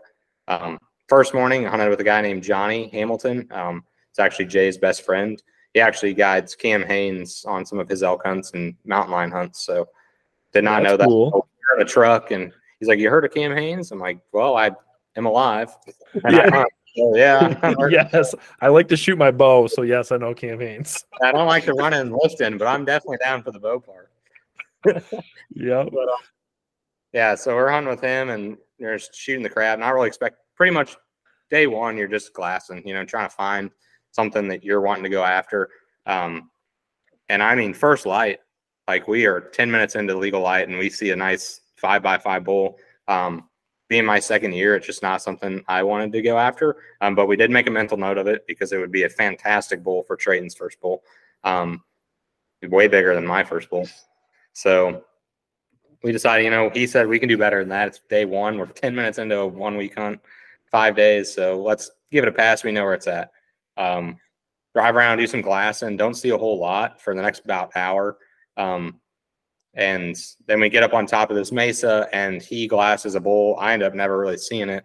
It's about 2 miles away as the bird flies, and he glasses him up, which is crazy to think you can see animals from that far, especially coming from the Midwest where you're talking on our 200, 300 yards is a long shot. Mm-hmm. Clearly know what you're looking at without binos. And out there, he's got the spot and scope, and I got the binos out. He spots them, and he just gets a glimpse of him going into some trees, and looked like he was after some cows because this is during the rut, late into the rut, and he's coming out of this alfalfa field that his farmer had planted. And I was like, "Well, is he nice?" And he goes, "He's nice enough. We ought to go take a look at him." He goes, "I could see his antlers from 2 miles, so he's not small." Something. So yeah, definitely take a look. So we drive about a mile closer, and then we got about a mile stock. We kind of way this works is there's a bunch of fingers into these fields from these canyons, and so you kind of have to hop these fingers. You're up and down, up and down. You don't want to go out in the field because most things can see into the field. Mm-hmm. Got to keep the wind. You're always checking wind out there because it might be a north wind, but you get down in them slots and it could be a south wind quick. So kind of difficult to check on that, and you kind of hope for the best. So wind was perfect. He ended up actually having a bog tripod that we stopped to get set up for my rifle. I had a bipod to use, but it's not tall enough to use standing. And usually when you're on the run, you're probably going to be shooting standing. And I don't really want to freehand, so not that good at that. So we get up there and then we're walking through. I'm like, I'm pretty sure he's on the other side of this point. And he's like, yeah, I'm pretty sure that's where we last saw him too. And we had him marked on the map. So we're looking at Onyx the whole time, walking in. And we get right where we think we're about to hump over the hill. And all of a sudden I see legs behind a juniper. I'm like, oh, stop. I'm like, there's an elk right here. We get my gun ready and we're not sure what it is. All we see is brown legs. And so it walks out. It's a cow. I'm like, all right, it's a cow. And so we get ready to start walking again. I take maybe 2 steps and I hear something to my right behind the cow. I look and all I see is antlers above a juniper just coming through. I can't see his body. I just see antlers, and they're probably 60, 70 yards. Wow. To our right. And so I'm like, oh, he's right here. And he's like, let's get up here. And I'm like, all right. I was like, no, I can see him perfectly. If he comes out of this tree, I can smoke him right here. And he happens to stop with just his head and his antlers out from behind the tree. That's all I can see. The only shot I have would be in the neck, and I'm not going to – that's not a shot I'm wanting to take. So I get on him. He's the way this tree, it kind of curves, and you could see his chest under the tree like that. So I was like, well, maybe if I get low enough to the ground, I'll be able to shoot under that tree, get some vitals. So I get down with my bipod then. Still can't see him. I'm like, all right, let's just let him walk. He finally walks out, and I'm like, stop him. I don't know what to do. So I just yeah, instinct. Yeah, he just rips a bugle like right in our faces, and then I just smoked him. And we're actually so close. The bullet did not hit a single bone. It went straight through double lung, didn't hit a rib, so it zipped through him, so you couldn't even hear the impact. Yeah, like usually you get that kind of like the boom, kind of the echo of the impact, and there was none of that. It just zipped right through him, so close. And he looks at me. I looked at him. He goes, I don't know. And I go, well, I didn't miss. It's 60 yards. Like, all I can see is stand. And so we get up and run around this juniper, and he collapsed right in front of us, probably 40 yards in front of us. And wow. 2 hours into the hunt. So we drove 15 hours out there so I could hunt 2 hours. Yeah. Well, my elk hunt was quite opposite because as he's seeing all these elk and killing elk within the first couple hours, Dad and I are together. Dad wanted to go with me to see me kill my first elk, and we're grinding it out. I mean, we're driving up and down these ridges, driving to new properties, trying to hear a bugle, see an elk, just see an elk. I hadn't seen an elk until the second day. The second day, I went with them. Second day, and I saw 3 bulls, and they didn't see any of them. Yeah, they were so far off. They're about 2.5 miles, and one of them, I mean, is a giant. Like, we're talking 340 class bull. Which out there is mega. And that was in the evening, so we were going to go back there in the morning and make a play there. But it was on some neighboring property that he didn't have access to. So we decided to go check out this new area. He got some trail camera pictures of an elk that night and this other farm with some alfalfa fields in the bottom and a canyon on top. And he got pictures of the elk in the alfalfa field at night. So we go there, and like first thing off the bat, like we see these elk. Yeah, right as we drive in through the gate, we spot 2 bulls going up this hill towards the top of the mesa. And we drive down the canyon, just checking all the alfalfa fields, see if any bulls are still lingering out there, and there weren't. So we noted where that we saw those elk going up. We decided to go back up there and go up to the top, see if we can get on them. As we were going around the canyon, we go around this finger that comes out. We see another 2 bulls. Or were those same bulls? Same. We didn't see any elk first thing. We checked all the fields. He saw an elk when he first walked in. And then we came back around, and I saw 2 bulls, and they were moving up on top of the canyon, and they sat there forever behind 2 trees. I mean, I could see the tips of their antlers. We know if their antlers are taller than the trees, then they're at least worth a look. They may not be big, but yeah, Trayton got to look at them. Or it's your tag, it's your call. We going after these bulls or what? We're just sitting there in the Can-Am. That's how you get around the country. And I'm looking at these holes, and I'm like, yeah, those are big enough I'd go at. And Jay, our guide's like, well, do you think you could sneak out of the Can-Am and like get a shot off, like sneak down there and get a shot off from like this cover and this brush? And I was like, I don't know. I think like they're just looking at the Can-Am. And I think if I move anything, you know, it's kind of like if you're driving by, deer are okay, but as soon as you get stopped, they're off. So we just let them continue to work their way up without risking spooking them. And we make our way up to the top, and I'm getting pretty excited because I just saw my first elk.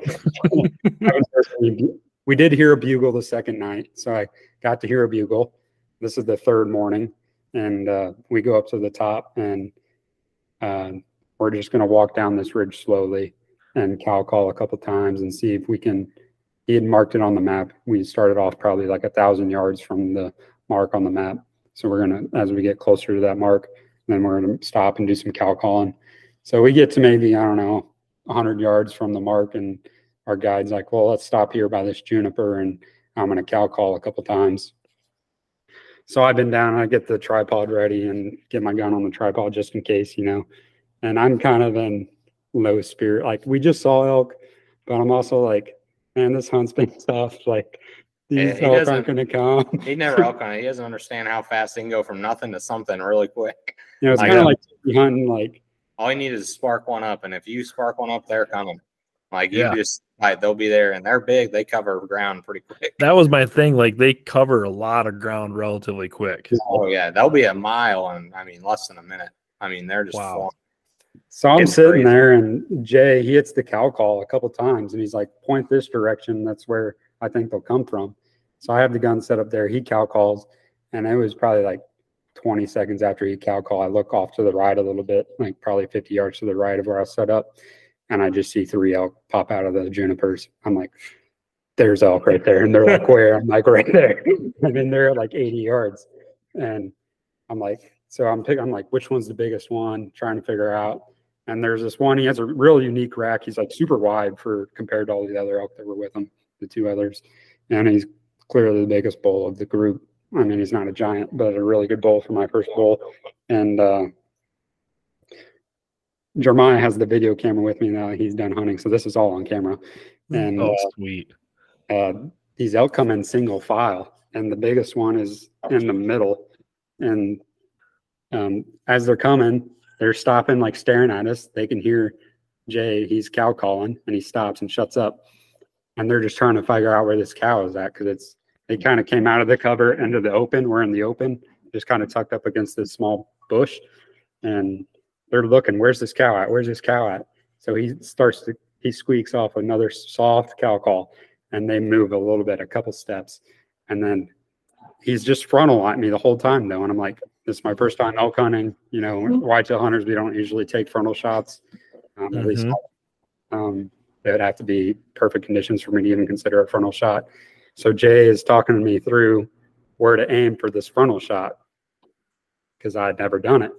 And yeah, like it's a giant, like they're so big, it's like you don't want to be like, oh, I'm 2 inches too far one way and you just burn down the side or miss everything. Like, yeah, you're not familiar with shooting elk.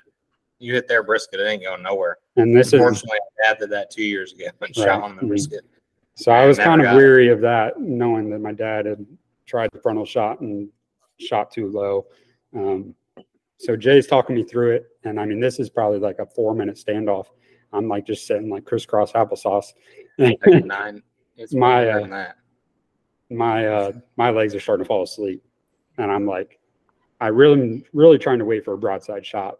I don't want to take this frontal shot unless I absolutely have to. Well, it's getting to the point where my legs are starting to hurt, and I'm like, I'm gonna have to shoot or move or do whatever to get this elk killed. And I didn't want to move and spook him, so I was like, all right, Jay, this is where I need to aim, right? And he's like, right. I was like, all right, you guys ready? And everybody was like, okay. And I squeezed off the trigger, and I shot, and elk just folded right there in his tracks. Oh, man. Potatoes. So that was awesome. Jay talked me through that frontal shot, and it just did a hammer on him. So, I mean, I was really pumped up. Gave my dad a big hug and told him thank you. And it was awesome to have Jeremiah there and get it on camera. So definitely. That's sweet. definitely memories that we'll have forever. And then went out later that evening and cruised around just looking for data bull, and happened upon a nice 6x6 with big flares, and he had a harem of 15 cows, and Dad shot him off the rim of a canyon. We got it all on video. It's pretty cool. He's just hanging off a cliff, basically, like a sniper. And he's Sweet. shooting down this canyon at a steep angle. I think it's like 370, 330 adjusted with elevation. Like, it is steep. And he's actually in this pond, this mucky pond, and we're like, don't shoot him in there. Wait till he gets out. All right, cool. He gets out and he shoots him. I mean, he eats the first bullet like it's nothing. Like, he just stands there like, what the heck was that? And then he shoots him again, and he still just stands there. Well, then he starts to tip over, and he falls just right back into the pond. And we ended up being completely submerged, and we had to build a little bridge out of rocks around there to get close enough just to throw a lasso around him with a rope and rope him out of there. And we pulled him up, and there's just moss all over his antlers. So we're actually taking him to Old Barn. He's dropped off there, and we're going to get him shoulder mounted with some moss hanging off his right side. Sweet. It'll be pretty. It was definitely – their slow hunt turned quick really fast. Yeah, absolutely. Day. So we spent the next day just bear hunting because we bought bear. We got out there. Like, well, it's bear season. He goes, you guys want some bear tags? We're like, well, how much are? He's like, oh, like $75. We're like, oh yeah, we'll throw. He's like, I've seen some bears running around, so we're like, just in case. I went out last year with him, and we actually saw 2 black bears while we were hunting. So we knew they were out there. And that second morning, we actually saw a bear track in the road, came back, and there was bear scat where we were parked. So we knew a bear had been there while we were looking out for elk. So yeah, that's cool. Didn't see any bears though, but it was still fun to just kind of enjoy the last day and go out there and still hunt and enjoy the countryside. But, so on my elk hunt, I felt like Nate does when he's bear hunting. Yeah, first night, baby. Do a 4-day vacation the rest of the that time. way Yep. That's exactly what happened. Welcome to the club. Welcome to the club. Yeah, that pretty much. But yeah, that was. So that kind of wrapped up your. And then you guys went to Iowa and did the pheasant hunt, which sounds like you guys have done that quite a bit. Yeah, our cousins are all from Iowa, so they're from big buck country. Actually, I killed a turkey in Iowa this spring, and 200 yards from where I killed that turkey, his buddy killed a 216-inch buck. Wow! On that same property. That's cool. That sounds like Iowa. Yeah, he's got a picture of him and his buddies in one season, in like one weekend. They shot 9 deer all over 170 between the 9 of them. So him and his buddies do the deer drives, and they do some box line hunting. This buddy that killed the big buck, he's a religious bow hunter. I mean, he doesn't let anybody hunt his place. Which we noticed. I went up there for turkeys, and here turkey hunting is like sacred. Like, you don't get permission to turkey hunt. It's like a good crappie hole. Like, they're not telling you about it unless you're really close to them. And we went up there, and those guys, those big ag farmers, they hate them. Kill them. We'd call a guy, and he'd be like, we got turkeys out in your field. He's like, kill all of them. I don't care. That's how it is around here too. Like, for me, like turkeys, like I could care less about turkeys. It's fun to go like with Henry, but we don't wake up early. We go at night, afternoon, we get a pizza, go sit in the blind, eat some pizza, crank on the call. Like, oh, there's some Jakes over there. And then he's like, Dad, call him in. I'm like, dude, I can't call to save my life. Like, it's got to be like perfect scenario for when to run in. So we get up early, travel, go out of state. Yeah. Here, until this year, this is the first year in Missouri, you can actually hunt past 1 p.m. So typically it's only morning hunting. Unless for youth season. This year they're allowing it, so we'll see how that affects. Only on private land though. So public land, you still have the 1 p.m. cutoff, but we'll see how that goes. Iowa was a bit different. I hunted 3 days there. Got into all kinds of birds, never got it done. We always joked about being from big timber country. Like, how hard is it to kill an ag bird? I mean, where they're roosting. There's only so many trees. I didn't take into consideration when they come out of the roost 200 yards in the middle of a cut cornfield. It's really difficult to get across the cut cornfield without being spotted. So I ended up hunting last day. It sleeted, hailed, snowed, and rained on me. It was like 31 degrees. I army crawled about 150 yards, soaking wet, and finally shot this bird. And that's pretty much started our Iowa hunting. And he said, y'all, we like to pheasant hunt. You ought to come back. And we hadn't pheasant hunted since we were probably 13 out in Kansas. And that's one of my dad's big passions. We have bird dogs, and we quail hunt around here. So we're like, yeah, sure. And went up there, and that was a blast. I mean, if people haven't ever upland bird hunting, they need to try it because they're missing out. Just if you're special, kind of like you can talk. You don't have to be real quiet. Scent's not a big deal. You get to watch the dogs work. It's fun. Everybody's shooting, having a good time. Razzing each other, laughing. Yeah. Oh, I can't believe you missed that. And then you go miss one right after. Yeah, it's a good. Yeah, it's just a blast. So that was awesome. And then the only other out of state one we did was the bear hunt, and you kind of know how that went. So yeah, you guys, that's pretty. I like your guys' story. You guys are a family. You guys are you're younger than me. You're in your early 20s. So like you're starting out doing this stuff at age, and you get to do it with your dad and have that. That's a pretty cool bond. You guys get to do, and it's I get to experience it with my family. Gun hunting usually, and then me and my dad have been out of state hunts, and it's really hard to explain it until you do it. But being there and doing the fist bump with your dad or your brother, and sitting, like you said, you get the videotape your brother shooting that elk was probably like the whole time you're sitting there, you're just as jacked as him. Like you're just like, oh my gosh. It was actually 10 minutes, not 4 minutes standoff. 10 minutes. Because I just looked at the video just to make sure. I was like, I think it was a lot longer than that. So what's your, you kind of talked about you might go to chase a mule deer, or are you gonna do whitetail in the plains or mule deer in the plains? So this year we got a big year scheduled. We got our first out of the country hunt coming up. That's right. Going with old Dougie to Africa. Nice. So you're going the week he's gonna do it. Yeah. So we were gonna go with Eric the week Eric was going, and then Ashley can't get the time off for work. So then there was like, oh, you might be able to go with Doug, but then that date didn't work either. We almost went the same week Doug was going. So we could have went into Africa with each other too. That'd been hilarious. We had planned on going in 25 because we were just like, my best friend's a teacher. He wasn't sure he could swing the money. It's only his second year teaching, and they don't make a buttload of money. They're definitely doing it for the love of the game. And so we were like, oh, we'll just do a 25. Well, our sister is a big barrel racer, huge into it. She's actually turning 18 next December, and she'll get her pro PRCA card.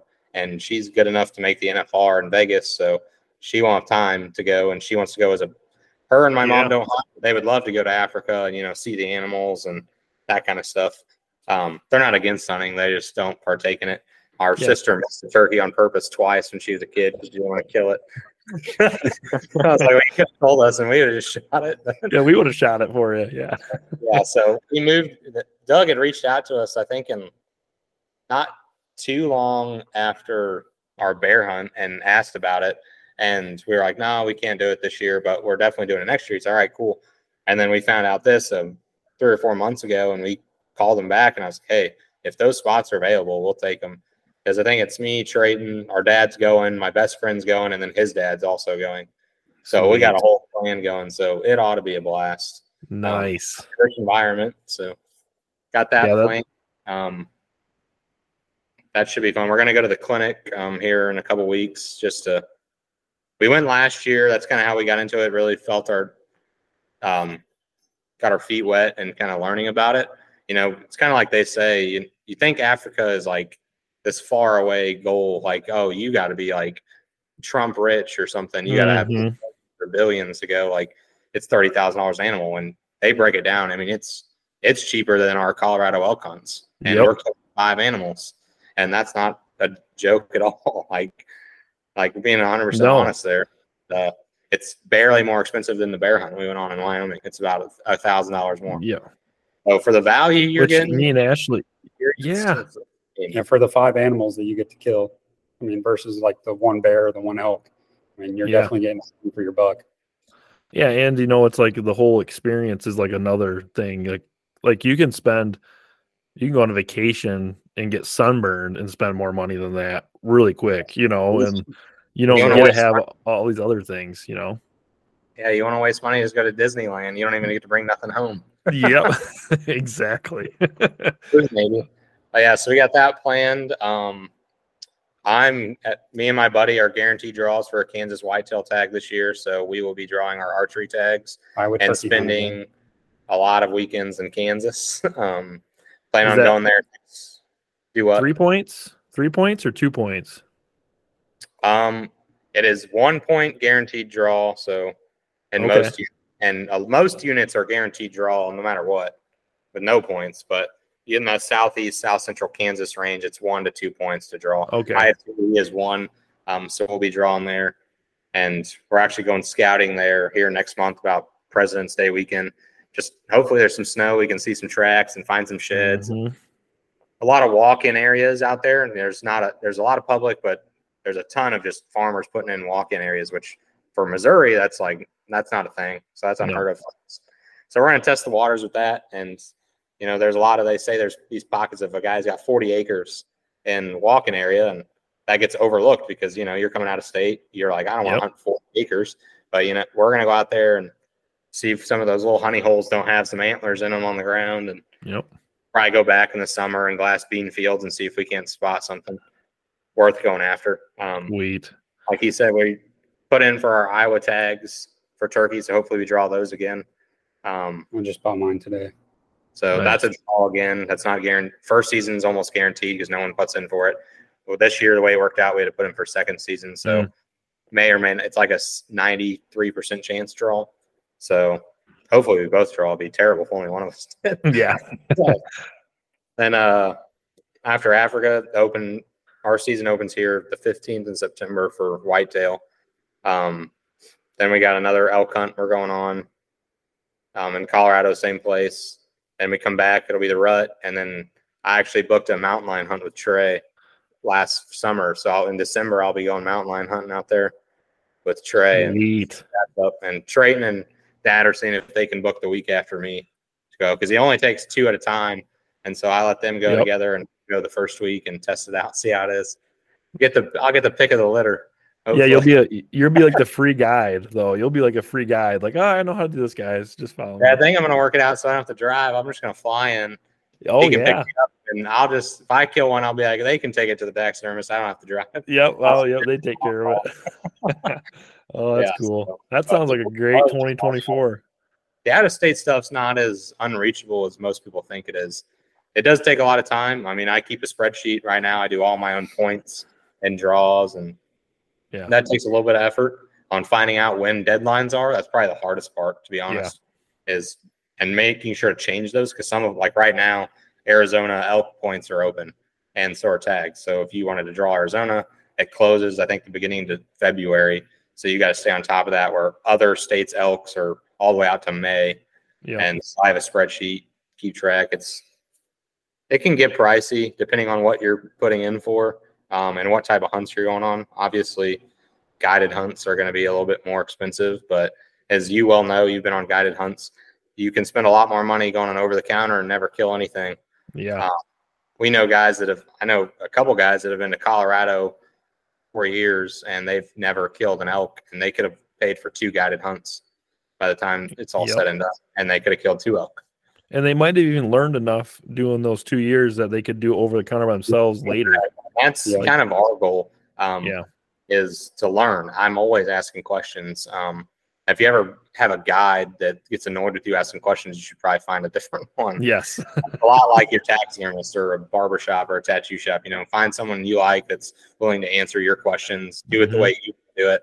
And if you pay attention, I mean, most of it you can learn just watching or saying, hey, why do you do that versus this? And how does the wind and the thermals matter a ton out here more than they do Midwest? Midwest is a lot flatter. Thermals do matter deer hunting, but when you're talking a 1% grade, I mean, we're not getting too heavy into thermals other than they rise and fall. Yeah.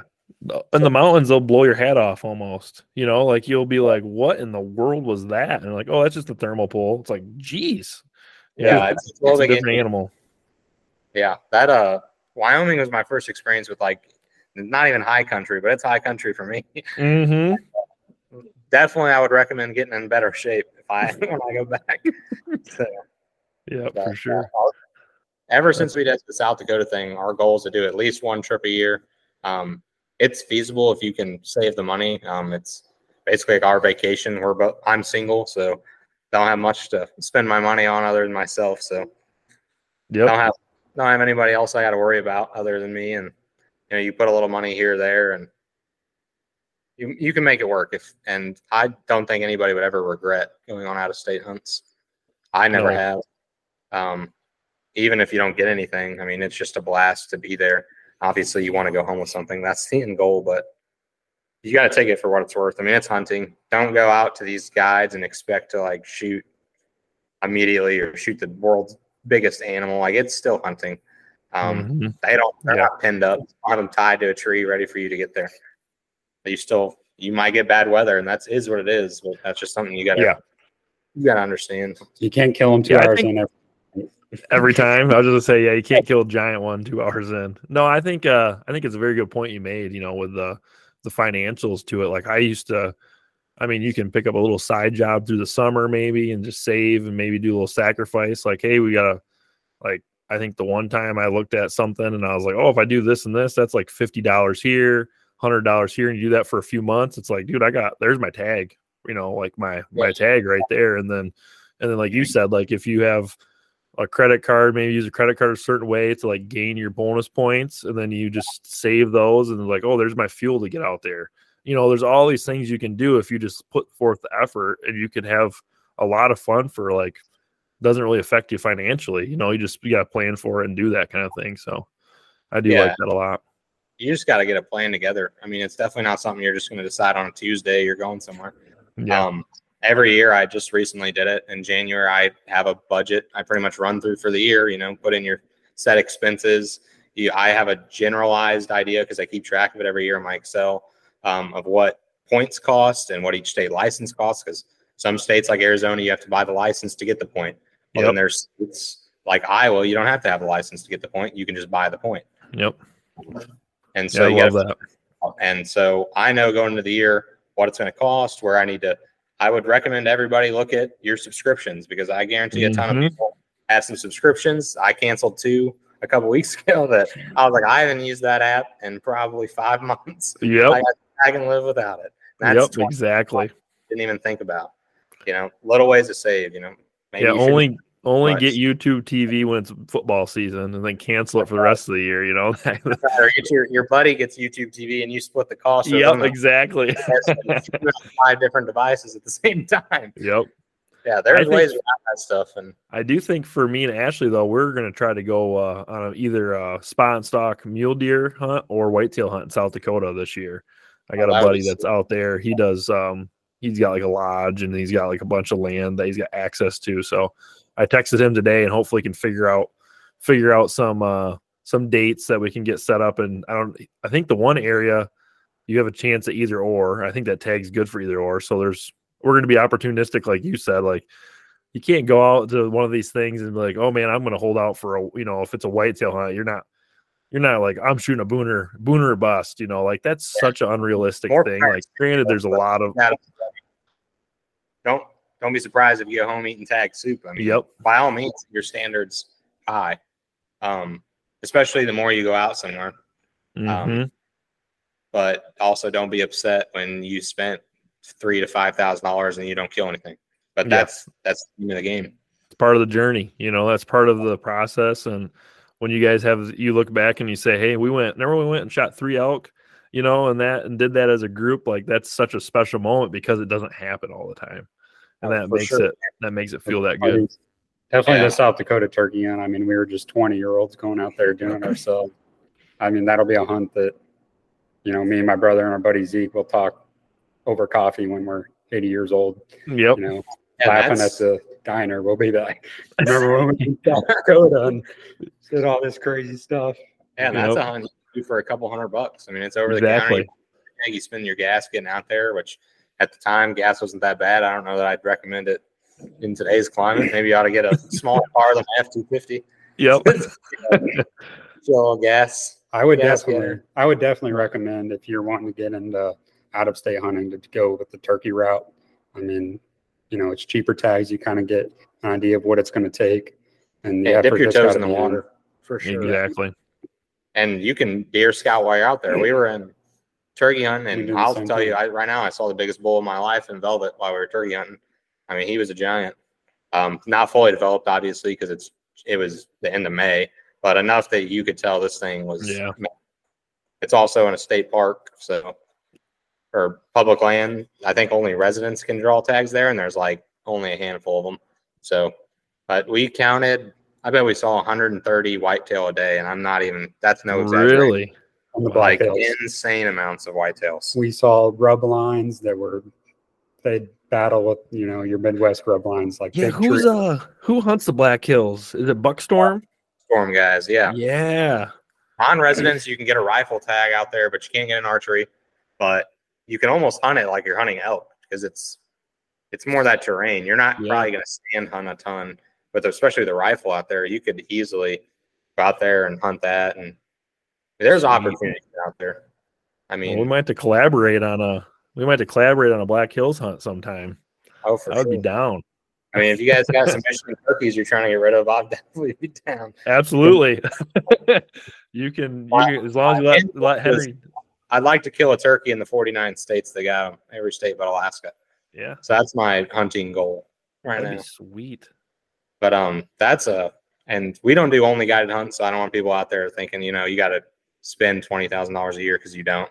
We typically, this is the first year we're ever doing more than one. And so typically the rest are over the counter. I mean, our Kansas hunt will be over the counter public land or walk on private. Yep. You might get lucky. My dad does know some guys that still live in Kansas that he deer hunted in the 90s, and might reach out to those guys and get lucky. You never know. Yeah, knock on some doors. Yeah, knock on some doors. You never know. That's cool. With high hopes and low expectations. That's my philosophy. We knocked on doors in South Dakota too. Yeah, we didn't get permission, but we knocked on some doors. Yeah, nothing wrong with that. I mean, when I went pheasant hunting in North Dakota, I've been there twice. I got access to so much property. It was unreal. This was 8 years ago, 7 years ago. I was like your guys' age, and they were like, oh, if you want a rifle, you can deer hunt too. And I was like, what? They're like, yeah, you can. It's like this person would have like 5,000 acres. Like, yeah, you can. If you want to bow hunt, you can bow hunt. I have gun hunters coming in like a week or something. But as long as you're not here when they're gun hunting, you can bow hunt all this.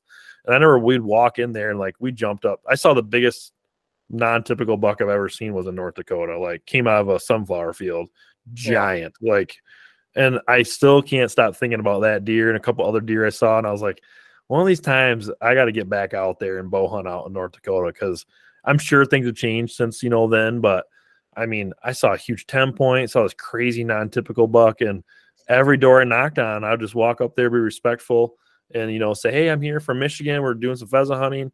Can we pheasant hunt this? Oh, yeah, absolutely. And I'm like, okay, like just to confirm with my map, like you own all this. Oh, yeah, I own all this. And if you drive like 4 miles that way, I own twice as much.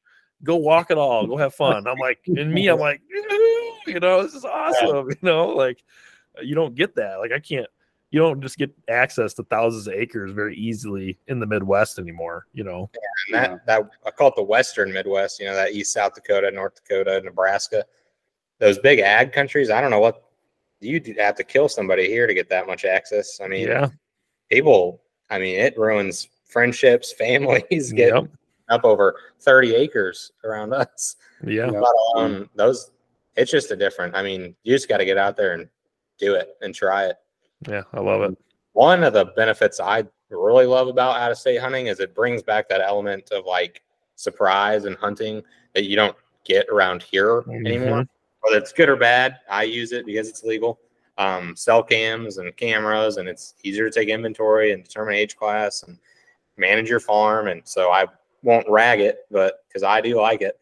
But it is nice, be able to go out, and we do a little bit of public land hunting in northern Missouri or central Missouri, and you get to sit in that stand for the first time on a cold morning, and possibilities are endless. You don't know if there's a out there or 170-inch buck that there might be on your home farm. You might catch once in a while, but for the most part, just about every deer that's set foot on that. Yep. Place. So just the adventure part of out-of-state hunting, you don't know. You've never been there. Obviously, you go to Colorado. We've been there, and so you get kind of used to that, and that's always fun because then it's like your deer camp every year. You see the same guys and go to the same restaurants, and just hang out, go to the same spots. But going on that out-of-state with your family and friends is something people you're not gonna regret it, just from the sense of adventure. And first time new, like South Dakota. I would have never imagined that we'd kill a turkey in the Black Hills, let alone two of them at the same time. Crazy. And now we want to again and probably won't happen again. No, it won't happen again. But that's why I like this. Want to do this episode with you guys because like right now is kind of the time where you want to start planning some of the stuff out for this fall or For even sure. the following year. And like you said, you've done lots of over the counter stuff. You know, you can like Kansas is one of those things that you can go there. There's a lot of real estate. You can very diverse state. I mean, even Missouri. Like I hate to send guys to Missouri, but like Missouri for a non-resident isn't really that bad. My friends and I not like it, but we don't hunt too much public in Missouri. Yeah, So, you don't. But I mean, there is some, you know, but you can. Missouri's borderline giving away free tags. Yes. It's so cheap. It's ridiculous. I think wish. for $270, you get Yep. 2 buck tags, a doe tag, and 2 turkey tags. Yep. You can't beat that, and it's no draw. That's a guaranteed. You come here, Guarantee. you go to Wally World, and you go to the counter and purchase your tag. Yep. Every time I've been to Missouri, that's how I've done it. Went right to the You go to Walmart, Illinois, got it. $500 for 1 deer, and we're just giving them away here. Mhm. I wish that would change. They'll send everybody here. Yep. But yeah, that's you know, but like Indiana, you can go there. I mean, anyone who's listening to this in Michigan, I mean, Indiana's not too bad. I mean, I think It's there's just- only 2 deer states that do draws, and I think that's Iowa and Kansas, if I'm yep, correct. I think you're right. And I think maybe South Dakota public you have Yeah, to draw South Dakota's now. big because it's a little bit different. It's weird, yeah, but They have the West and East rivers. I think, like you go west of whatever river it is in basically the hills region. It's a Yeah. completely different system than the East part. it's weird. Like it's really hard to draw East turkey tags. It takes a year or two. Where Okay. the Black Hills ones they give them away because no one in their right mind wants to go hunt them. Yeah, who's gonna go there? Luckily, we're not in our right minds. Some Missouri boys. So, I mean, That's there's cool. opportunities everywhere. Whether it's turkey hunting, turkey tags are pretty cheap. You're talking $100 to $200 at the most expensive. Yeah. Honestly, tons of permission places, tons of public. Turkey is one I wouldn't shy away from public because you're not looking for the 120 class deer. You're just Yeah. looking for a male turkey. Typically, we try to narrow down to a gobbler, but you have to hunt decide. I mean, you Yeah. know in the moment if this is going to make you happy or not, and that's kind of what you let dictate it. Yeah, what a great, like you said, turkey hunting is a great entry for the new hunter, great entry for out of state, like you're talking about. If you want to go dip your toes in that, weather's usually a little nicer. Like you're not going to be like, yeah, you get rain and that kind of thing, but it's manageable, you know, more. And that time of year, it's light for a long time, so you can drive around and burn up some rubber, you know, looking around and you know find new areas. So yeah, And it's you might- definitely a great point. Even if you use those like turkey season as a scouting tool for deer season, you know, you find Yep. sheds or you find old rubs that you can definitely tell are from the past season. They're not 3 years old or scrapes that are got a little bit of foliage on them. So, you know, they were opened up in the fall. Yep. Another great one. We know some people that go bass fishing out of state and they use that as a mechanism of scouting Yeah, that's a good idea too. out. You know, it's pretty easy. You got a friend with a boat, say, hey, let's go over to Kentucky and let's go fish over there. So do you guys do any of the fly, like how close are you to the fly zone in Missouri for like snow geese and stuff? I've never waterfowl hunted in my life. Really? You're Our not part close? has almost none. We have a pond on the farm. We get very few ducks. I get 2 Okay. geese a year, and I want to kill them every Well, year. this was the first year I've ever seen. We had I don't even know if you call it like a covey. I don't know. A group of wood ducks came to the pond this year. Okay. Probably Okay. about 25 of them. Because I was- isn't there like really good waterfowl hunting in Missouri? Or There am I- is along the Mississippi as Okay. one of the best in the world. You get the Mississippi fly zone. I think down in southwest Missouri, you get into that Kansas fly zone. Okay. That they go in there, and that's a big deal. We got buddies an hour south of us that do a ton of waterfowl hunting. We got Yep. buddies an hour and a half north of us that are in the mecca for snow geese and the geese. Mm, And mhm. we're not. We're just in timber. Yeah. Very, Yeah. very hilly timber. Not really, but Gotcha. northern, eastern, and western Missouri are pretty flat and open, and a lot of rivers, a lot of waterways to spill over and Yep. flood. So, So that's where I've like bow hunted those areas in Missouri. Like I've been to a couple spots, and that's more of the terrain. Yeah, yeah, Swamps like are a different breed. yeah, like river bottom deer. Yeah, I think the one area we hunted, we hunted it the year that a guy shot a 192 with a muzzleloader, and we're like, we were not far from where that deer got shot. And it's like, but Yeah, I that's believe- like you drive around there, it's all leased, like everything's leased up. You can't even get access unless you're paying for that. This in Missouri for whitetail. I mean, we got big deer. The Missouri Monarch's biggest deer in world history is from about an hour and 15 minutes northeast of here. Yep. It was found dead, but they're out there. Yep, they are. It's cool to know that. And you know what? I live in Michigan, and people can say whatever they want. There's giants in Michigan too. Like, you know, they are everywhere, but just like you're saying though, like being a guy that's in Michigan or being a guy that maybe is a little farther east, like the lure to go to the Midwest is pretty cool because you just hear so much about it. And, you know, all the years I've done it, I've seen some great rut activity in Missouri and Illinois and Iowa and all that, but it don't happen every time. And I've never seen a deer, you know, in Missouri. The biggest deer I think I've seen was a 3.5, maybe a 4.5-year-old, and I passed them every time I've seen them. No, actually, sorry, I did see one deer that was really nice, and a guy shot him during the gun season, like the next day, because that was the last day we could bow hunt, and he ended up shooting them, and that was probably like a 155, 160. But otherwise, you see a lot of deer, a lot of cool things. Like, but for someone who's never seen a 3.5-year-old deer, like, because I mean, it happens. Like, you don't see it. You go out to Missouri, and it's like there are more bucks of higher age class in the Midwest. That's the lure for it. But if weather doesn't line up, you're there the wrong week. There's a lot going against it. It's pretty dependent. And what sucks for the rut is most of the states the rut lines up, and so you might be missing the Michigan rut if you're going to come hunt the rut somewhere else. And any state that's I mean, there's 180s in Colorado, in eastern Colorado. Any state with whitetails, barring probably like Florida, and that's pretty much it. It's got the ability. You take care of the property, shoot for H class. That's probably why Michigan, Pennsylvania get a bad rap. Is one, you guys have more hunters than any state besides Texas, and you guys shoot deer more than any state besides Hammer Texas. them. Yep. Iowa actually doesn't even, I don't even think it's in the top 12 for deer population. Nope. But it's also like not in the top 15 for hunter population. So you got limited hunters, limited deer, tons of food and habitat. That's a pretty good recipe. It's pretty hard to get tags. Missouri would have the opportunity to do it, but they like making their money off that tag every year. And so we have a ton of hunters, especially down in the southern part. That's why I say you go south of the Missouri River, which is where we're at. It's very southern feeling, more deer campy. You get north, and I know buddies who I went to school with that are from up north, and they have permission on basically every piece of property in their county because none of the farmers care. They have habitat, they have great food, but they don't care about hunting. They'll let you deer hunt. Now they won't let you if you knock on the door, but that people got them local. Got them chalked up now, but it's just part of it, and it's whatever floats your boat. I don't blame guys that shoot the first deer, but you're making me want to go hunt Missouri again, is what you're doing. You're talking about all this. I'm like, I gotta get back over there.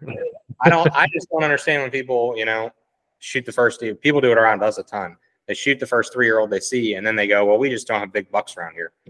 Well, that's because you're shooting them. Like Missouri says, if you want to shoot a 200, you got to pass a 170, and that's not easy. It's not easy for some people to pass a 115, but if you want to shoot 150, they aren't born 150. No, sir. So each to their own. It's hard. It's hard. It's hard because, like, like us, we're in a group, like we're a niche of how we like to hunt, and you got guys that maybe aren't as serious or don't have as much time. So it's like always that dilemma between, like, yes, I want you to have fun, and I understand that. Like you just talked about how, like, you had a really tough season, you hunted really hard and did not get a deer, But like, let's say a guy who it might take him, 5 years to sit 50 times, or 10 years. It's because it's just the way his schedule works. He doesn't have his life set up that way. So you're like, you kind of feel like a jerk. You're like, man, you shouldn't shoot that little buck when you only get so much time to hunt. But then it's like, well, but you keep shooting those bucks, and then you're never going to see anything bigger because you're going out there and dusting the first one you see. And it takes, like you guys said this, all your mature bucks you guys have history with. So like that deer's either been by you, been passed by one of your family members, been passed by you guys individually. It's just like this. It takes so much to go into it. And yeah, that is always the dilemma. And when you have states with a lot of hunters and gun season in the rut, it's like, I mean, you get those people who hunt one weekend, power to you. If that's the only weekend you can hunt and be happy, by all means shoot it. My only problem is when that person goes and complains about the Yes. quality of the deer. Like that, to me, not acceptable. You can't Yep. be doing that. I agree. That's my thing too. Can't be part of the quote unquote problem and then complain about the quote unquote problem.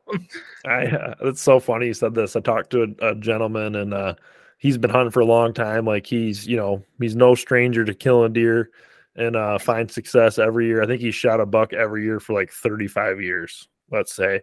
And I ran into him and I hadn't seen him, and I said, "Hey, how was your season? When did you end up getting?" And he's like, "Yep, I ended up shooting one on the muzzleloader. I passed the deer a bunch with the bow, but it was getting towards the end of the year, so I got my buck, And I'm just like, and I was like, "Oh, what was it?" And he told me, and it's like this dude has shot probably 100-inch 8-points. Like, I mean, like every year he dusts one or two of them, and but he was so jacked, about that. But then as soon as he said it, he's like, "Yeah, there was nothing bigger, so I got to shoot something."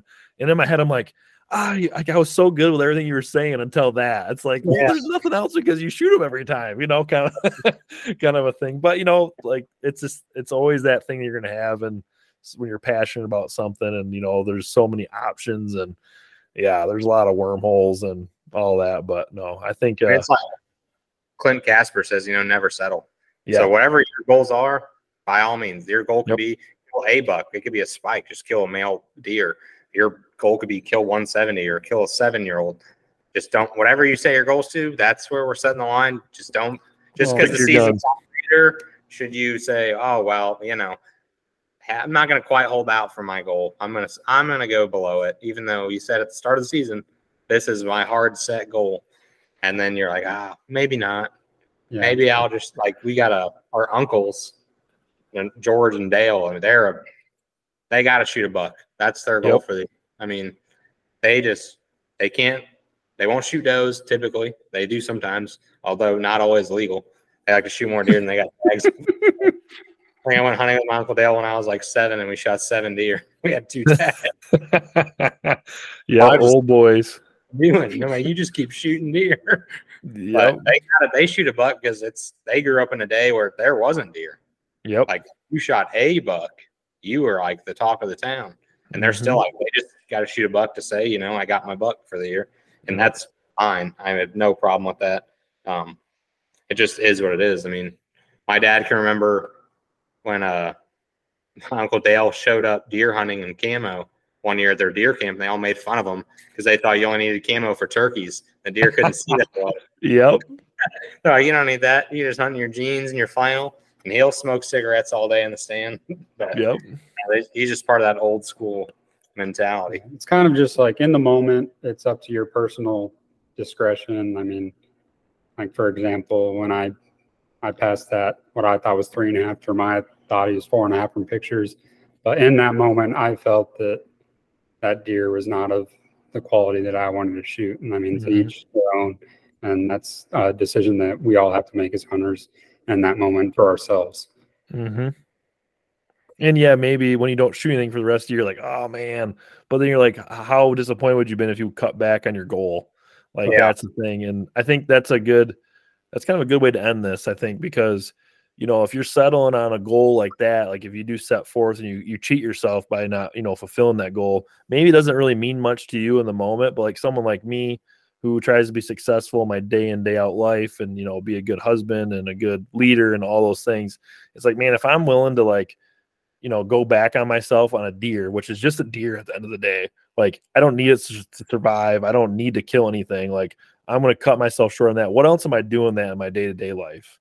So I think it's kind of like a bigger meaning, a bigger purpose. And that's probably why, like Jeremiah, you like doing all the other stuff so much, because the hard work and putting in the effort, and you really get a kick out of seeing your hard work turn into something. So like the whole, like having to grind out a season and sit in the tree isn't as intriguing to you because like you say, you like to be on the move, you like to do all these things.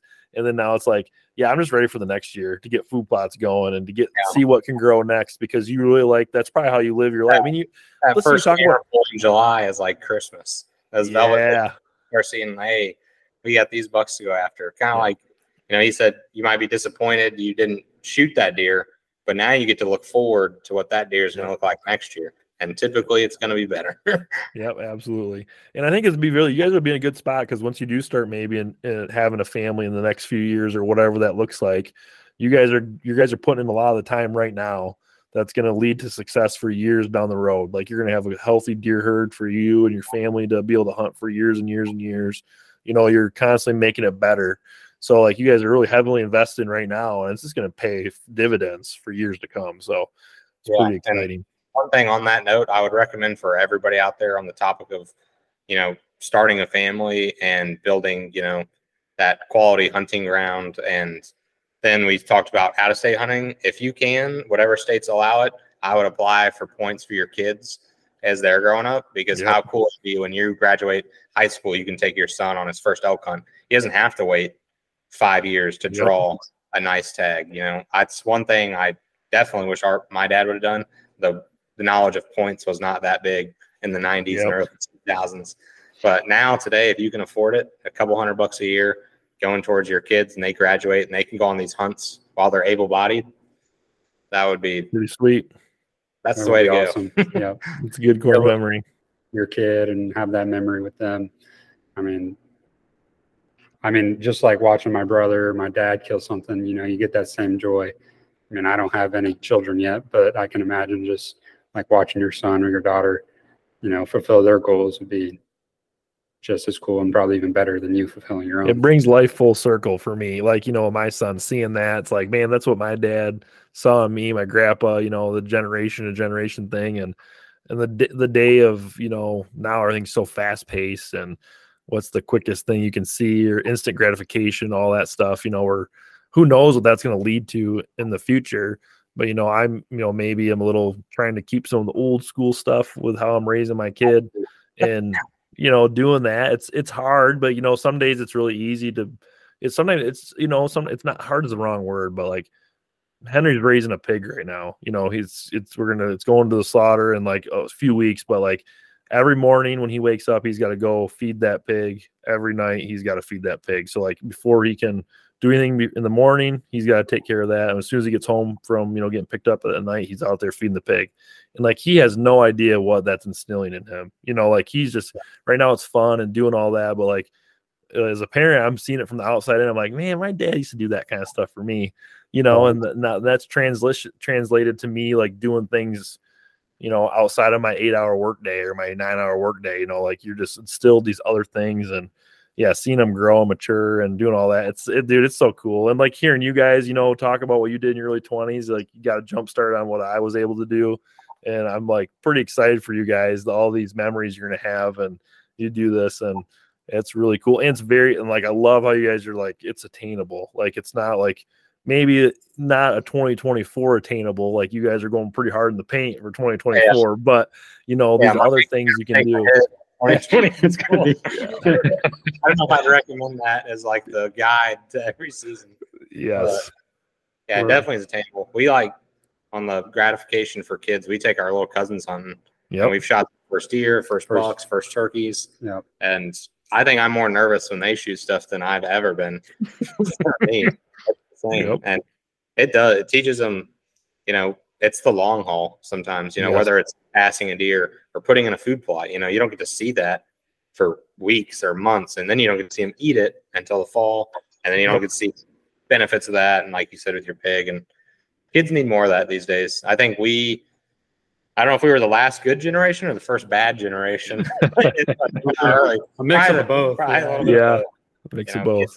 Away from those true values of, you know, on honest work, or, you know, honestly getting your meat. And too many people don't understand like how we get where or why we do what we do, or you know, that you can't take a kid to the blind these days without them having a tablet. You have to like almost tell them like, hey, look, there's a buck, and they're like, all right, cool. Mm-hmm. Like, all right, well, I don't know why I'm taking you. You know, we took my buddy's brother hunting one time, and hunting is just not for him, which that's fine. But he wanted to go. We shot a doe, and we turn around, and he's covering his eyes in the back of the blind.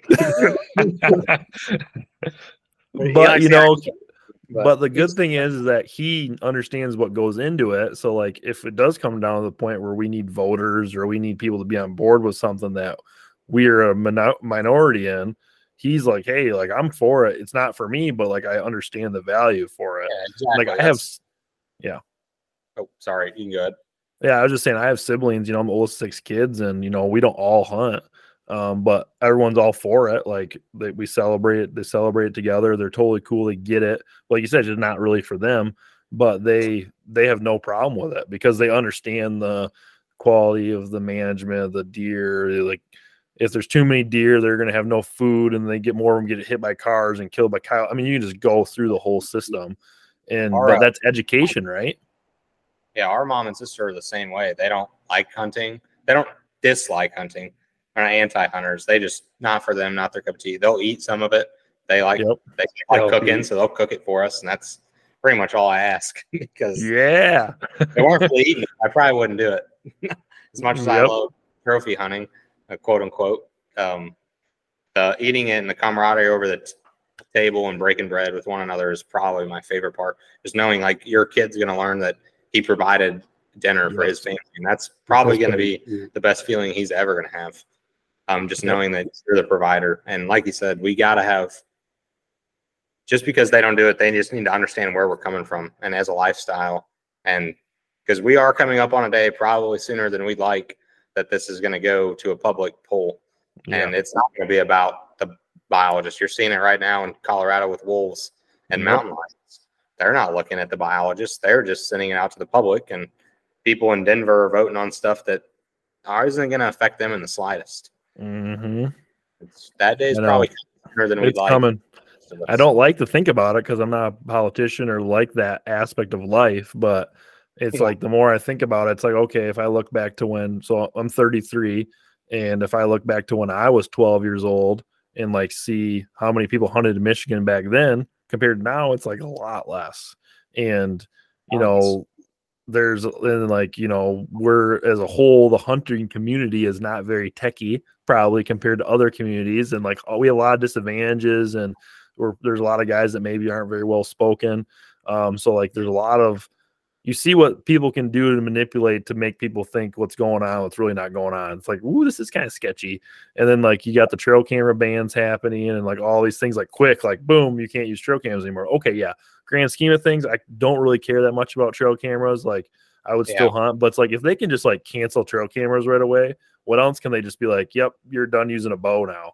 Like, is that like, I don't know. Like that's just kind of stuff that worries me. And I probably should educate myself some more on that, but it's like, yeah, it could be really weird. So as long as I can just speak of this in a good light and, try to like show maybe a few people I can every year, like why I like it, maybe introduce new people and like kind of like say, hey, this is something everyone can do. There's much more involved than just the like pulling the trigger and like taking a life. Like there's so much more behind the scenes stuff and like value there that I just like almost take for granted because this is how I've been raised. And the older I get, I'm not that old yet, but I'm getting there. My back's a little achy every morning I wake up, but it's a cool thing. And like, it's something that kind of challenges me. And, now it's the off season. So you're like, think about it a little more and all these things. And I just got to remember that it's like, just take everything you can, enjoy it, take the moments that are good. And maybe bring a new person out. It's hard to bring a new person out. It is. It's not easy. It takes a lot of effort, but if maybe you can do that, it will pay off in the long run. Yeah, and even if we introduce so many new people that it makes our spots worse, we still have our spots. Yep, so, exactly. For those people that are against that, better to hunt bad spots. No, I agree. So no, I think we'll end it on that, guys. I like it, and I appreciate this. And if there's anything you guys want to close on, I mean, go for it. But I just want to say congrats on a great fall and a great year for you too. It was pretty cool seeing that. Clammers and a bear. Definitely a good year for season. Yep. Thank you. All right, guys. Well, have a good night. It was good talking with you, Nate, and we'll have to stay caught up with each other. Absolutely. Yeah, we'll have to get up on a turkey hunt. Yeah, we'll trade a turkey hunt. Come down to Missouri. We'll show you how to call. Show me how to call. I need training. Yes. All right.